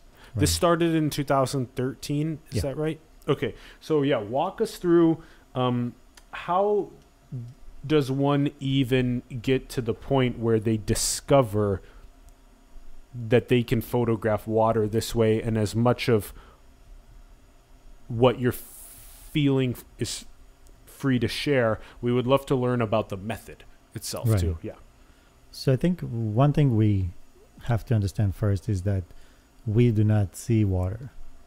Like light passes through water. Okay, so yeah, so let's just bring the example Mhm. here. So okay, so what are we seeing here? So what you see here is basically the way the shape of the glass and those structures break light, right? If you had a perfectly square glass, clear, clean water, you will see through it as if it wasn't there, right? So a good example, if you have an aquarium, what do you look at? The fish. Mhm. What's between you and the fish? Nothing. You see the fish, right? Mm-hmm. If me and you are now in Yeah. water, I see you, Yeah. right? So I don't see water. We don't see the air too, right? We don't see the area. The only thing that we see is the border between the two. Okay, so when I look at this water, you're telling me that I'm seeing the cup holding the water. You see reflections, I'm right? seeing reflections. Reflections hitting the cup, hitting the water. The light goes through but gets deflected, Yeah. right? So you see in all those, you see prisms, you see all kind of things that are happening to the light as it's moving through the water. So the only thing you can tell me is that I know there's water there. Yeah, I know there's water there. Okay? That's the only thing that you actually know, right? Yeah. But you don't see, now to see water is to see the movement within the water, right? So that's why using air is a good example. You don't see the wind, Yes. but if there's particles in the wind, you'll see it. yes. A twister, a hurricane, a shape, right? Yes. So same with water. So the leaf moving through the wind is like the fish in the aquarium. Yes. Or for example, if you're in a lake or an ocean, there's lots of debris, bacteria, right? So Yeah. you see that, but you don't see the water. Okay. So even a block of ice of perfect clear water in a perfect square shape, you will see through it as if it wasn't there. So it's just a question of, do you have air bubbles, particles, bacteria? Yeah. So Okay. now what we do want to see is we want to see movements I love in the this. water. You want to see the actual form of water, just like you see the wind. Okay, I want to see. So you're saying I want to see this water. I want to see the water itself photographed to where Well- I can see its form at that level. When those images are not microscopic, that's exactly this size. So if Okay, you so were, what would happen? Yeah, if we took this photo, it would just look like a block of ice, like a block of blue ice, like that. Or it will look like different forms of. You will see the movement. I will see movement Yeah. as long as I do this. But if it's been sitting still for 5 Mhm. minutes, then it will be solid, right? Ish. Well, water never stops moving. So yeah, even those little molecules will keep. It's always moving. Like- H2O will keep moving. So Always. what will we see? We won't be like. Infinitely. You'll see infinite as you go through the images. That's Okay. exactly what you will see. So you will see But you infinite. moved this water, didn't you? Move it in a certain way to capture it like this. Right. So what you want to see is the movement in water, right? That's what we want to see. Okay. Right? Yeah. So in order to see that, you can't use light. You can't. No, light goes through the water, so you're not going to get anything with light. And what you want to do is to be able to capture that movement How do you capture in it 3 dimension without in the light? water. So this is more of a kinetic photography where the film itself is liquid What and the? and it's sensitive to movement. So what I'm capturing is the movement in the water, right? That's what I'm capturing here. So once there's The movement, film is liquid, liquid. but it doesn't mix with the water. They don't mix. What the? So The So for film is example- liquid. now if you go on my playlist, Faces of Water, there's different kinds. So there's water from different places, but also the most exciting thing is sound waves in water. The 'Cause- cymatics, right? Yeah. Yeah. Yeah. Because all mythologies describe life as a vibration, the beginning of life being a certain vibration, which means a frequency. Because we think about sound as communication Yes. tool, Yes. but sound is actually like a 3D printer in water. sound is like a 3D printer in water. It's a way to create 3-dimensional forms. Okay. So water uses sound to create forms, and when you see the forms of sound waves in water, you see the architecture of life. You see the patterns of trees. You see the world of biology coming Yes. to life. Yes.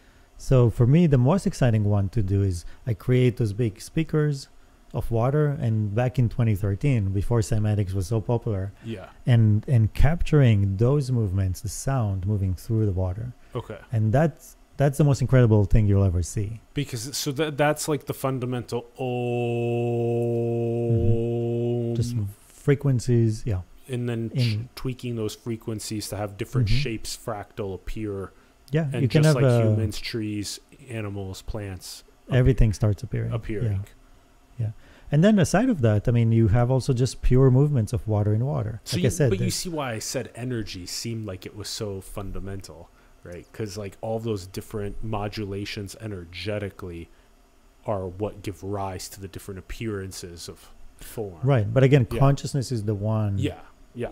using energy Yes. or being yes. energized, Just yeah. right? Yeah. I think it's just a matter of how we use language. Yes. Yes. Because Okay. a lot of times people will use the word awareness to describe consciousness. They'll use the word energy to describe, you know what I mean? Yeah. So for me, it's like consciousness is the thing itself. Yeah. Consciousness is aware of its surrounding. That's how I use the word awareness. Okay. Most people use it the other way. I know. Yeah, most people say awareness is the primary agent of infinity, and then consciousness is sort of the agent of what matter sort of becomes to recognize itself as awareness. So consciousness recognizes itself as awareness, but awareness is the fundamental agent. Anyway. Right. No, but Yeah. it's important Yeah. because at that moment, they're talking about the brain. Consciousness is usually in reference to the Yeah, brain, whereas which- awareness is like the witness or the observer. Right. Yeah. But yeah. that's where we lose a lot of people because they start thinking consciousness only exists if you have a brain. If you have a brain, yeah. But so it's consciousness. Yeah. But if there's nothing around, there's no awareness. There's nothing to be aware of. Yeah. So you could be consciousness and have nothing to be aware of. So awareness is an action consciousness takes. Okay, interesting. Okay, I see how you're But your whole viewing it, body is sure. conscious, not just the Sure. brain.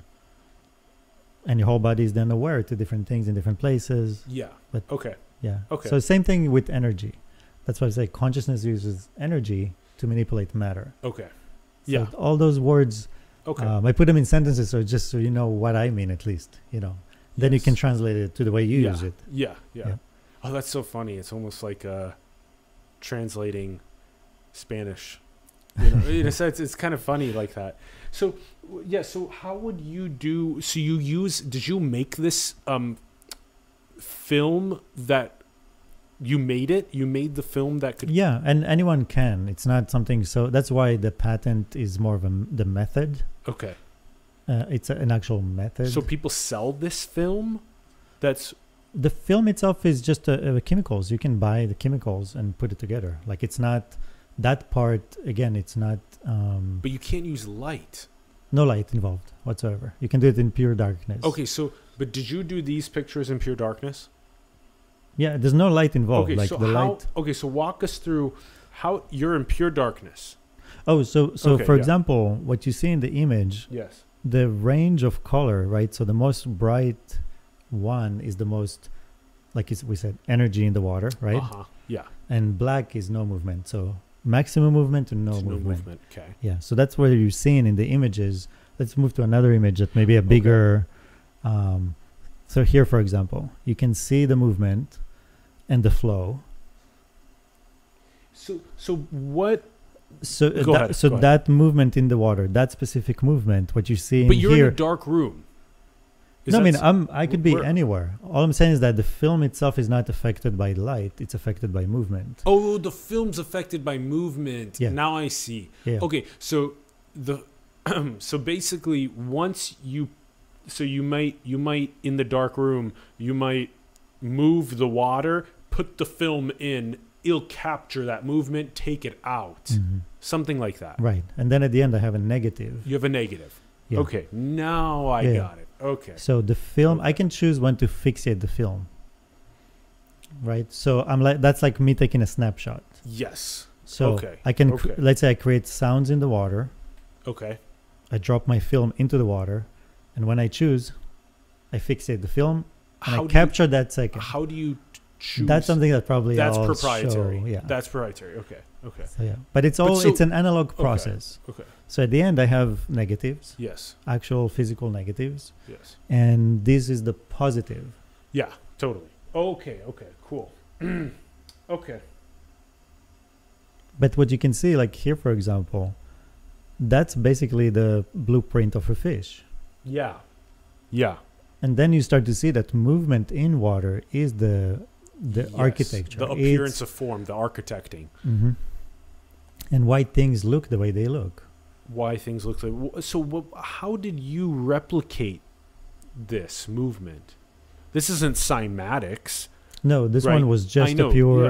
Yeah. And funny enough, somebody made a project where they dropped liquid wax in the top of a river. They just dropped wax into the river, and the wax formed itself as it went down the river. Huh. And at the end, when they captured it, they looked like fish. Oh, You know what I mean? So that's a same good thing project. here. Yeah, yeah, yeah. So same thing here. It's the same thing. Whoa. There's that type of movement, and this one, that's what came out of Oh it. my gosh! So in a sense, So it's water moving Fish- inside of water. yeah, yeah. That's what we're seeing, is the movement of water in Wa- water. the movement of water in water. That's a great way to put it. So would it be fair then to say something like,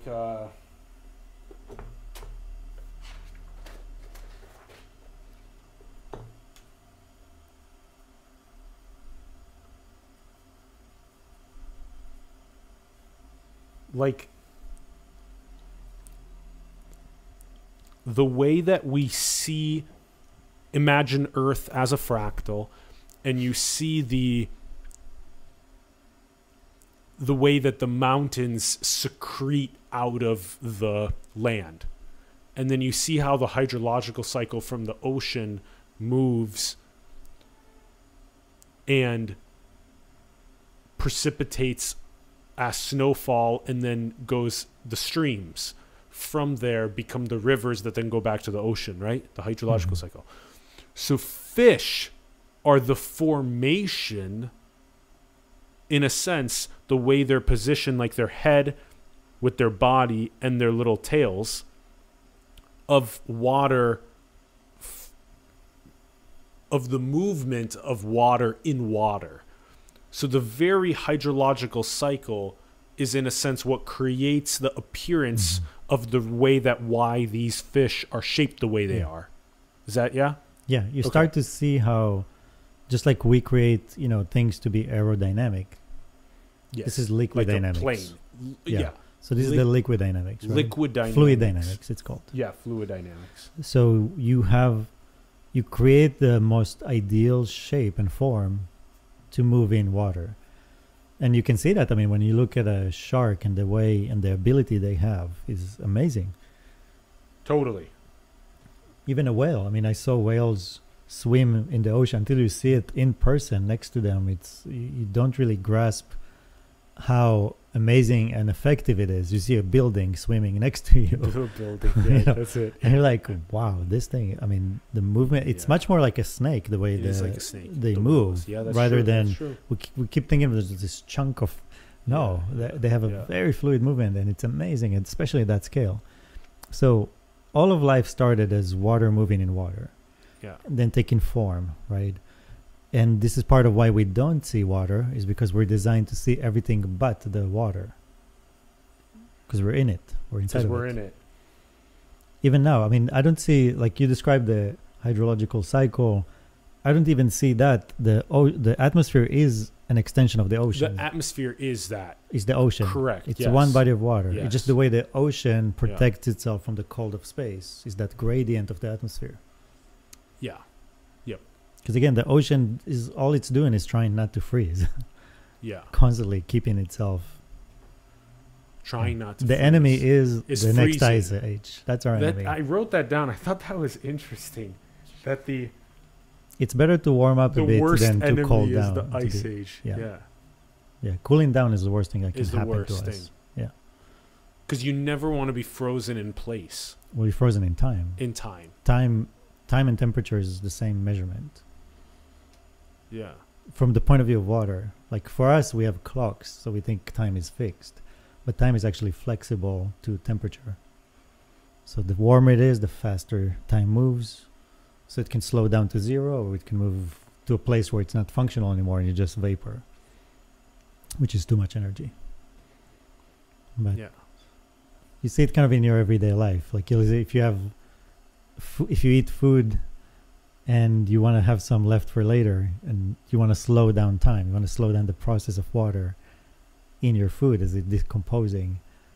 So you put it in the fridge, you slow down time. Yeah. Or you want to completely stop it, you put it in the freezer. Freezer. So that's time. Which still doesn't technically stop it in the sense of like you Well- can't eat it in a year because it'd be disgusting. There's no absolute zero, yeah. Yeah. Oh, that's that's interesting. but it's like as close as it As gets, close as it gets. Yeah. which is even more torturous because just you're moving so slow. So, that you're like, yeah. Oh, interesting. I think I'm following now. So in a sense, and it kind of follows the whole pressure cooker analogy too, Mhm. where suffering is kind of like the drill sergeant of awakening. So when you're faced with significant trauma, it kind of makes you awaken to the treasure that comes from that. And in a sense, that's kind of like the pressure cooker where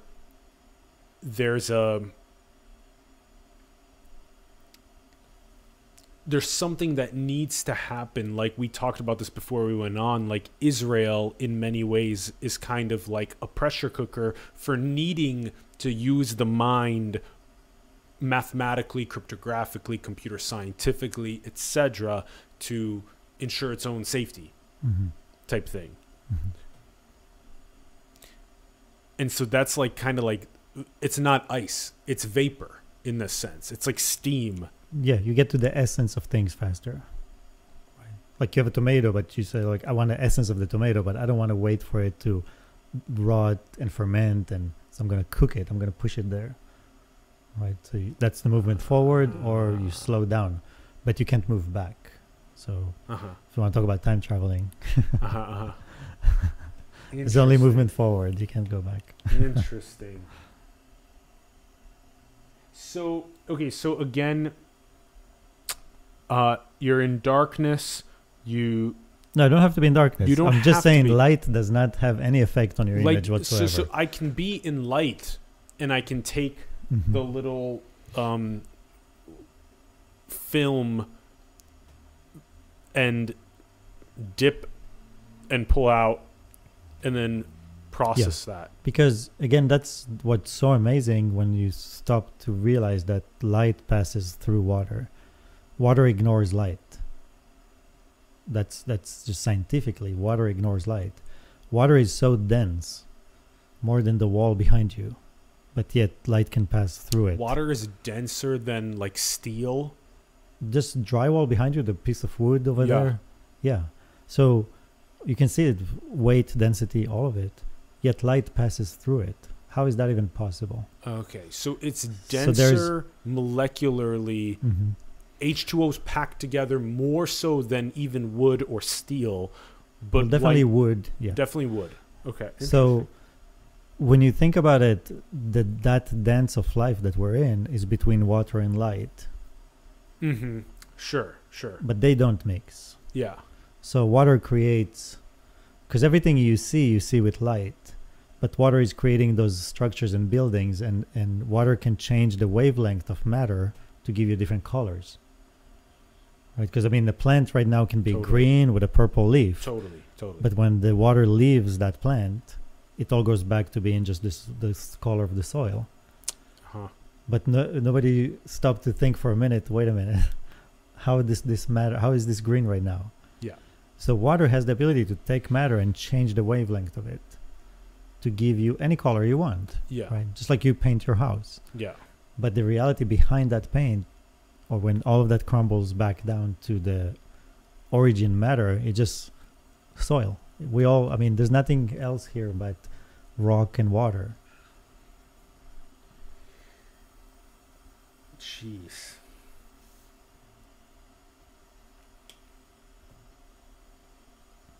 A good example.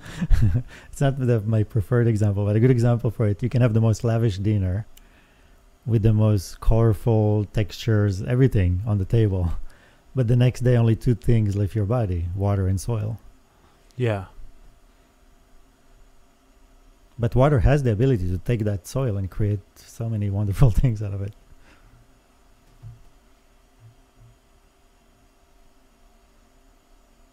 Damn. The cyclicity is so.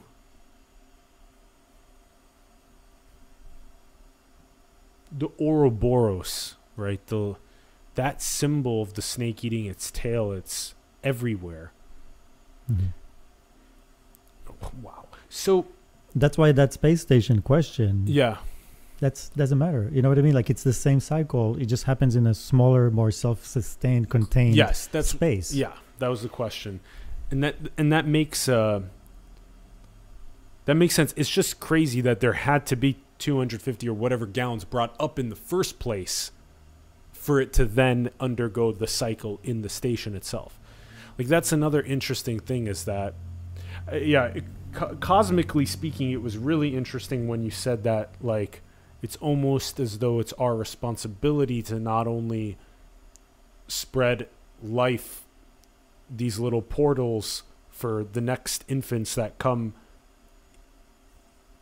throughout the cosmos, but also that it's in a sense a responsibility to go and save the frozen water from being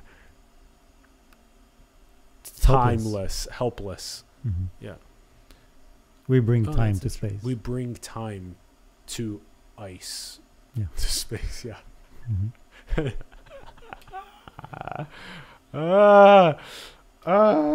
This is so interesting.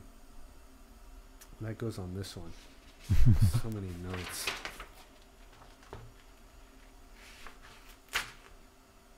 Yeah. I like that. We kind of... So, is it...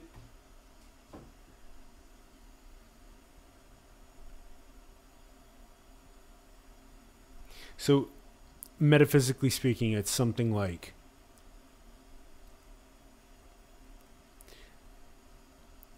the secretion, the dance,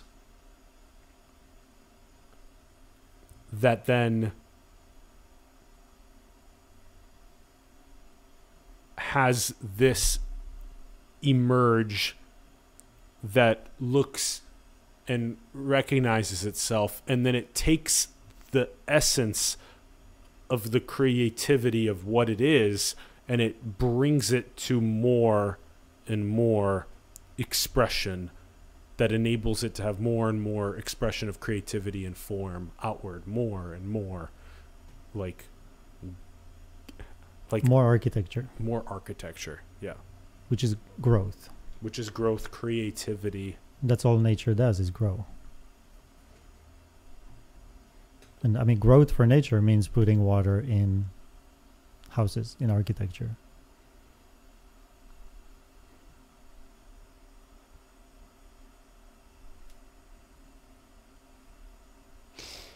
And then the example you were giving also earlier was that the autonomous car is a vessel. From earlier, you were giving the example. The autonomous car is like the vehicle. So when you say the channeling water, we are the channeling of the water. What's the autonomous vehicle in the analogy? I mean, as long as it's just matter, it's just a rock. But every vessel of consciousness is every vessel of water is a vessel of consciousness. So you're the conscious being in the car. So when something moves, in philosophy, when something moves, there's two options. Either you're a conscious being choosing to move from point A to point B, or a conscious being put it into movement. Right? So so that car is put into movement by consciousness. By water. Yeah, it serves us. Okay. But a lot of people think that consciousness, the brain, hence a computer one day will be conscious, which is not the case. Unless there's water in that mix, that computer will not be conscious ever. So it can be very... So if it's fluid dynamics, it can be. Yeah, if you integrate water into the system, and water is what... But then again, all you're going to end up doing is recreating yourself, because that's what is happening right now. Right? Sure. So we're that consciousness that is creating, making all that You know, so when I sit on my computer and I click, there's no separation between the spark through my body. I'm just waterproofed, so I won't get electrified. But that click, that spark goes on through the computer to the internet to Yes. whatever, and something gets shipped to my door, you know, or Yes, being yes. made. And so at some point, we'll even that won't happen. We will be completely able to just use waves, whether it's like brain waves or a different type of communication. So we won't even have to use Yeah. the physical part of my Yes, body. yes. So it'd be just water controlling matter without having to be mixed with it. Because the Okay. mix between water and matter is that union that causes pain and suffering. That's why I said that at some point water will be free from that union to flow, and everything around it will be controlled by water without having to actually do the work, having that physical connection. That's where the friction is. That's where the pain is. So, That's where the suffering So, comes from. so all of that friction, pain, suffering comes from the union of water with matter, Or you can say the spirit. And or matter. spirit and matter. Yeah, or Yeah. consciousness and matter. Blah blah blah. Mhm. Shiva, Shakti, Purusha, Yeah. Prakriti. Blah blah blah. So the component of the dance, the components of the dance. So there's a liberation of consciousness or of Mhm. water Yeah. from its matter Mhm. that then enables it to do the complete telepathic. Yeah. Telekinetic, telepathic. Yeah. Okay. Yeah. Oh, interesting. And so that's enabled by also Neuralink, etc. All these types of future brain-computer interface style technologies. Probably. I mean, I think the way we see it is that we create a lot of different ways, and the best ones. Yeah. Yeah. Always. Right? Yeah. So that's the Yeah. evolution of creation. Natural selection. Blah blah. Yeah. Did we share? I guess another minor question here is that did you do some sort of you made a movement in the water and then captured it? That's how you made these. Right. So my goal is to find movements, right? So whether I go to a stream, Okay. I go to the ocean, I create movements at home. And like I said, the most effective movements I found, the most informatives are sound waves in water. So then I create sound waves in the water, capture those. So So- was this sound waves? A lot of this was sound waves. Some. These are actually the first images. This is before I even entered sound. Some of those had more of intention. So like the one you see on the right, Yeah. that was actually on Passover. And I was thinking about splitting the water. Like I was thinking about that concept. And if you see in this image, you have this one sphere that actually has this split in it, almost like two faces looking at each other, yet it's Yeah. one of a whole. So it has this kind of infinite flow, yet it has that split, and it's kind of looking at itself. Yeah, it does. So, It really so a lot of does, the yeah. images at the beginning was really just my trying to put my headspace and see what happens, right? It was kind of like Emoto's work, where how does your feelings affect the water? But then I wanted to move away from that and focus really on things that I can scientifically show, and that was more the sound waves in water and things of that nature, because I didn't want to end up in a world where I'm constantly battling, what I think I see to what other people will see. Where when it's sound waves, you can repeat it. You can, yeah. That's It's right. real That's right. science. It's Yeah. you can actually see it. This Yeah. frequency will be always the same. That Same, yeah. so yeah. so I try to always focus on things that are more scientific, or for example, fluid dynamics. If you zoom into the one on the right, so you learn a lot about also space. Space is liquid That dynamics. definitely looks like the Mandelbrot fractal zoom. Yeah, So you see the eye, you see Yes. the movement in space. totally. There's always a black hole in the center of an impact, Yeah, which is also what we see in space. There's always a black hole. yeah. So for example, what I learned is that the black hole is not where things get sucked out of life. It's actually the opposite. It's the injection point. Yeah, So this universe is actually more like something that was it's fluid dynamics, and it was Yeah, injected injected. in That's the black hole. Is So the that's the injection spark point, of creativity. and then that thing is flowing on. Yeah, yeah. in that. So it's almost like when you take the water and then there's the injection point's kind of like the Big Bang, the point of creation. Yeah. So And that's just so one the of. intention at the level of consciousness happens at the Big Bang. It's all in one, right? It's a fraction of a second that. Yeah. And then that intention of exploration Materializes of itself. creativity materializes itself Mhm. and then reflects on, holy shit, we're here to do this Mhm. creative explorative process that we set out to do Right. 13.8 billion years ago. Maybe. Maybe. Maybe. Or maybe every second is just now. And it's just Yeah.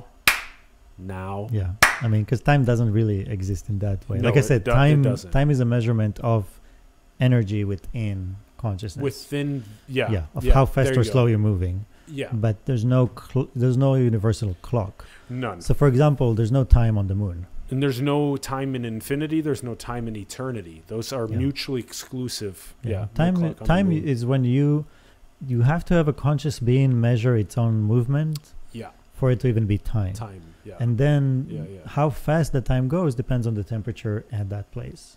Yeah. Okay. Okay. Wow. And by the way, what's the future for you with the Faces of Water as the photography? Where are you thinking of taking the photography of water? Repeatability was one thing you mentioned a bit Right, ago. and I've already achieved that part. Yes. For me, it's more, I'm constantly just, I'm enjoying the process and the process of investigation. So I haven't yet stopped. You know what I mean? Like to stop and just focus on one thing and one thing only. So I compared this photography to like when I told you, you can invent, let's say, X-ray. Now you study the body. You Yep. can study bones and things that you couldn't do before. So that's what happened to me. I invented that. My focus was to see the water. Okay. Learn from it. I've learned a lot from being able to see water, Yep. and then took that knowledge and start lecturing about what I understood from it. Yes. And that touches on all aspects of society and life and everything we know. One of the latest things The last hour and a half of conversation. Right. Pretty much. comes Yep. from seeing movements in water. That's really cool. And then one of the last things I created was the family fluid dynamics, which explains basically, and again, nothing I talk about is new. It's just from the point of view of water. But people talked about it as generational trauma, generational curse. But it's basically you're born into a river that Yeah. was shaped by generations and Yes. generations. Yes. So the family fluid dynamics help you to see the river you're born into Oh, okay. and basically get out of that because you're Yeah. not that river. Yeah. You're the water, but most people identify with the river With the they're born and into. the flow. Yeah, yeah. So it's yeah. more the matter, the river banks and the shape of it. Yes, yes. Because Huh. maybe, generations ago, somebody hit an obstacle. So I'll give the metaphor quickly. You're born, your moment of birth is when the rain hits the ground.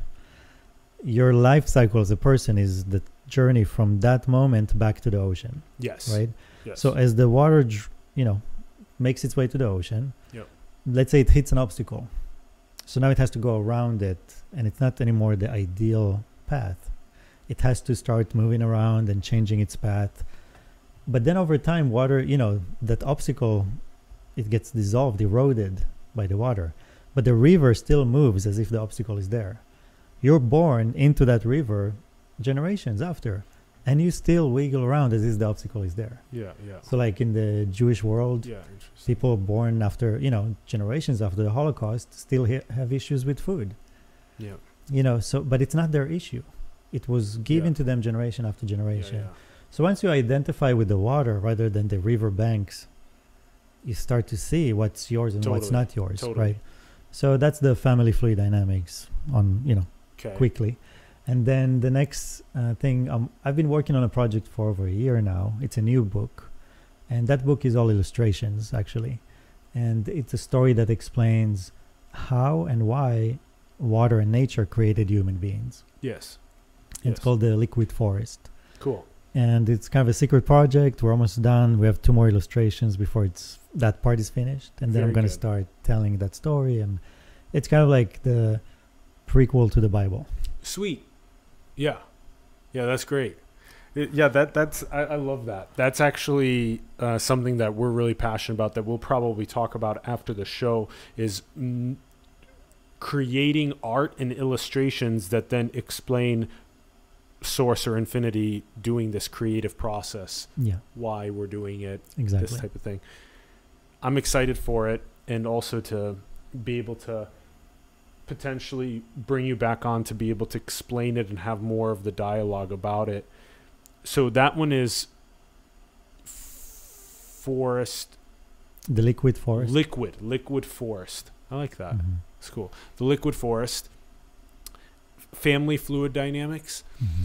There was one part to that I wanted to mention was that you've probably heard in some of the non-dual tradition, it's like there's no such thing as enlightenment or awakening. You're already it. Right.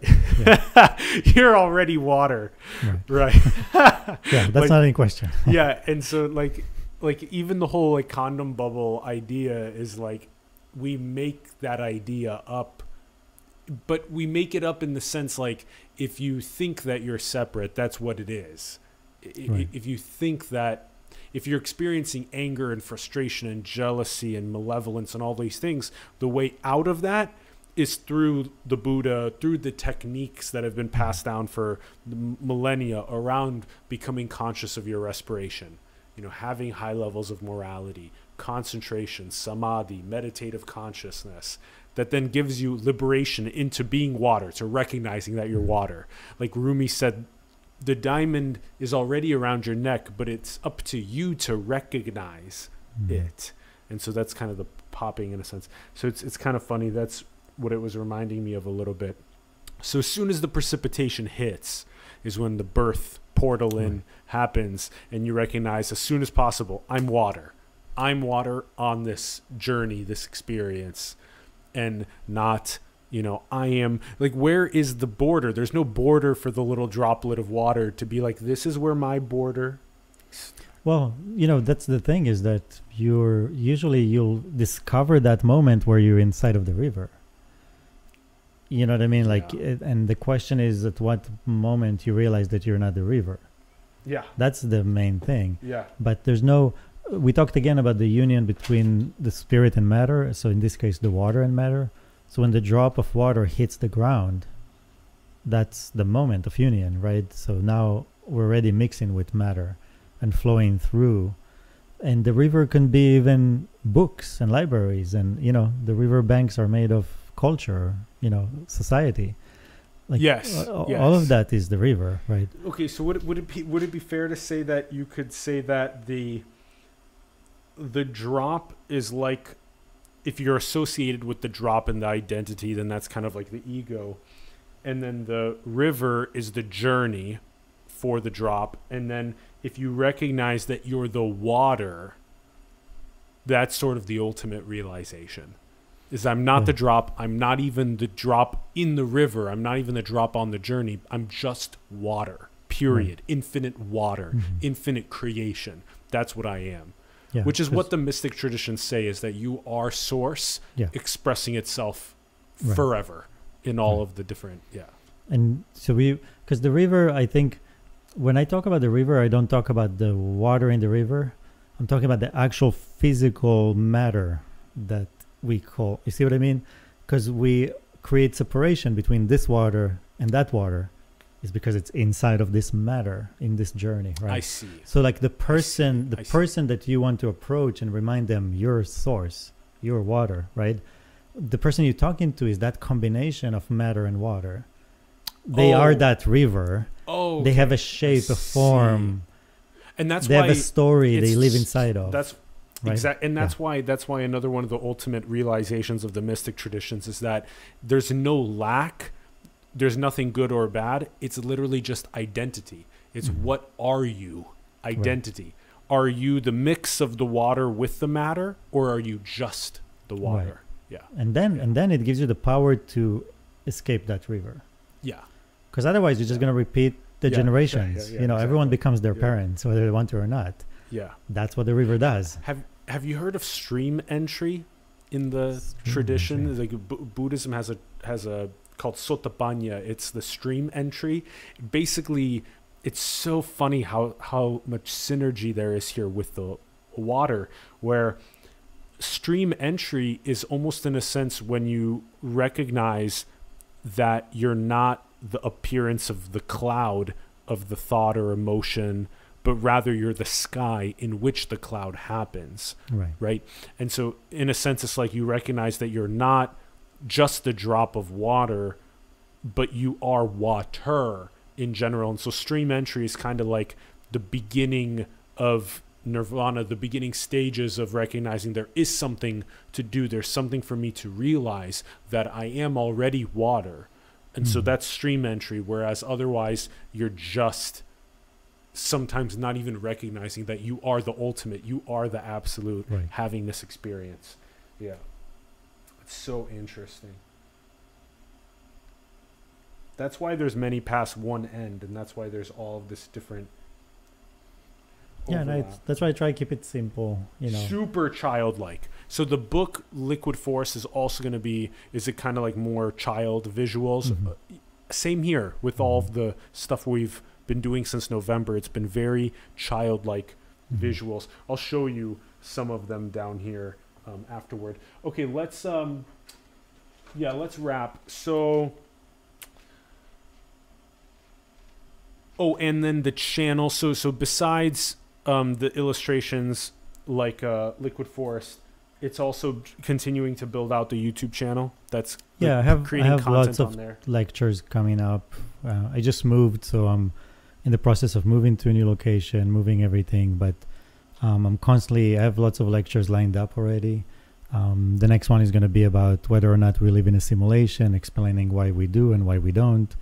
You know, again, everything is from the point of view of water. Yeah. So, so there's lots to talk about because it's basically kind of an infinite subject. Totally. And Yeah. and once I'm done with the lectures and putting out the information I have, then I can just rest. Okay, so the couple things is that the Liquid Forest, the continuation of the channel, and those are kind of like the big things. Yeah, and then I will continue making images of water because You I will, too. enjoy that. I actually And- really liked on your. I really like this. Oh yeah, I saw this it's the Integratron in Joshua Tree. in Joshua Tree. So I wrapped it with one image, and it was 166 feet long. The image. I love that. And This was kind of what I was thinking when I was wondering, like, where can we put Faces of Water? Well, we can put it on all of the ugly, not ugly, I mean, it's our creation, but there's so many ugly, just plain building walls that have no beauty on them. Right. And so if we put Faces of Water on, even right here in Koreatown, you can put it right on all of these beautiful building, like on the sides where there's not even any windows. Right. Put one of those massive. Anyway, this is what I was thinking also about art, which is something we could potentially talk about, is just the proliferation of Faces of Water. The beauty of the method is that because my negatives are really large and the film I'm using is made out of nanoparticles, I can enlarge my images to any scale and any size. Fucking awesome. And there's never ever a pixel. That's Like so when cool. people see my prints, they don't understand what they're looking at because there's no pixels. No pixels. You don't, because it's so fine. And so I can take an image of 1 inch by 2 inches and blow it up to the Empire State Building and there'll be no pixels. That is so crazy. As far as buildings, yeah, that's the ultimate place for. That's why I always do large scale prints. I go as big as I can. Have you been asked yet to put it on a side of a building? Yeah, there was one project that was kind of like a concept they suggested, but I didn't go really anywhere. I would love to help make that happen as soon as possible. There's actually a decent amount of artists that are starting to, in a sense, create their murals on the sides of buildings, like on the big, large scales. But to be able to take and... So the nice thing is that you'd have to print it I piece print by piece. them. That's fine. That's easy to tile. Yeah. But I print them on aluminum, and the aluminum we use to print is a building material. When you see buildings that are like silver or gray, Yeah. looks like metal, that's the same panels we print on. So let's say a building that's cladded with that could be printed very easily, or it could be printed on like vinyls.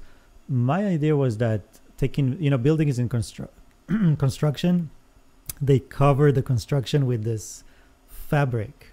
Yeah. So my idea was to have those images there. Oh, that's cool. So while it's in construction, you get this huge, kind of exhibit space, basically. Yeah. But yeah. And you also have a gallery in Ingleside.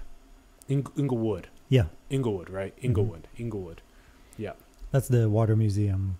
The water museum. Yeah. Because of COVID, we, couldn't open to the public, but it's supposed to be the place where we explain everything from the science of water, ecology, climate, to philosophy, theology. I love that. Mysticism, mythology, like basically everything, because water is really the one line that ties everything together. Yeah.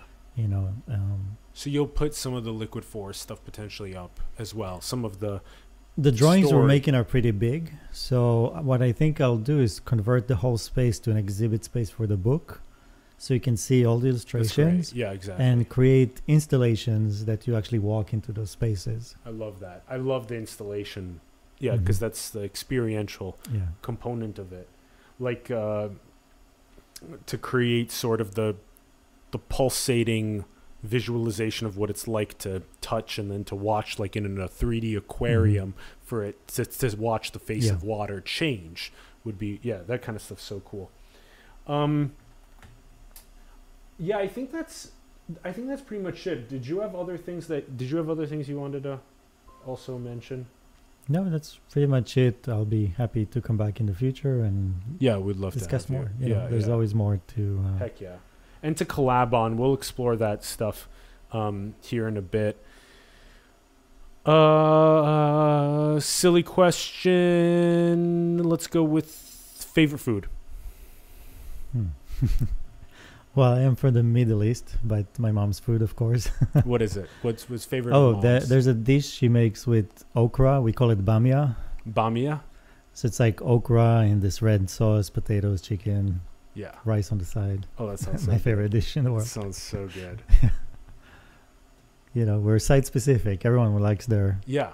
Where we're born. The food it's we're metaphysical. Born to. The question, what's your favorite food, is metaphysical. It's really interesting. It's like, if you can tell that you have a specific taste that nobody else in the world kind of has that specific taste, just like your iris is a specific that nobody else has, etc. So orca with this like red with chicken and potato and rice. I guess it's a kind of a tomato sauce. Yeah. And and orca, this kind of like very, okra. Okra. Yeah. Okra. It's kind of like is it like it's kind of a green quinoa? It's like a quinoa? Oh no, it looks like a tiny zucchini or I don't know what even family it is. It reminds me of a small eggplant or zucchini. It's like this small vegetable, but you have to know how to cook it perfectly to have it. Okay, this is what. Actually, sometimes I find I like southern this stuff food. Yeah, so sometimes I find like fried okra here that kind of on the American. So fried or baked okra. That's what you'll find here mostly. Oh, interesting. Yeah, it's totally not a. It's not a grain. It's a plant. Yeah. Yeah, it's not a grain. Well, yeah, that's interesting. Okay, so this with chicken, potato, rice, tomato sauce. Yeah. Here you can see the more like what's the dish called? Bamia. B-A-M. Bamya, I guess. My mom is originally from Turkey and her family. Yeah. That's it. Oh, that looks so good. Yeah, exactly the way you see it over there. This one? And then with rice. Yeah, it looks super good. Yeah, this is definitely one of my favorite silly questions to ask. And it's so metaphysical too, which is super interesting. Okay, cool. Let's wrap. So everyone, check out the links in the bio below. Thanks for tuning in. We love you very much. We're really grateful. It was a super fun conversation with Moses. You can find all of his links in the bio below. Go and subscribe to his YouTube channel and check out those videos. Really nice and informative content there. Also, follow him on Instagram. You can find his book link in the bio below as well, to the Faces of Water book. And then also his website, facesofwater.com. All those links are in the bio below. Comment below with what you think about the episode. We'd love to hear from you about identifying as water. We would love to hear how you feel about that. Like the video, share it with other people, subscribe if you haven't.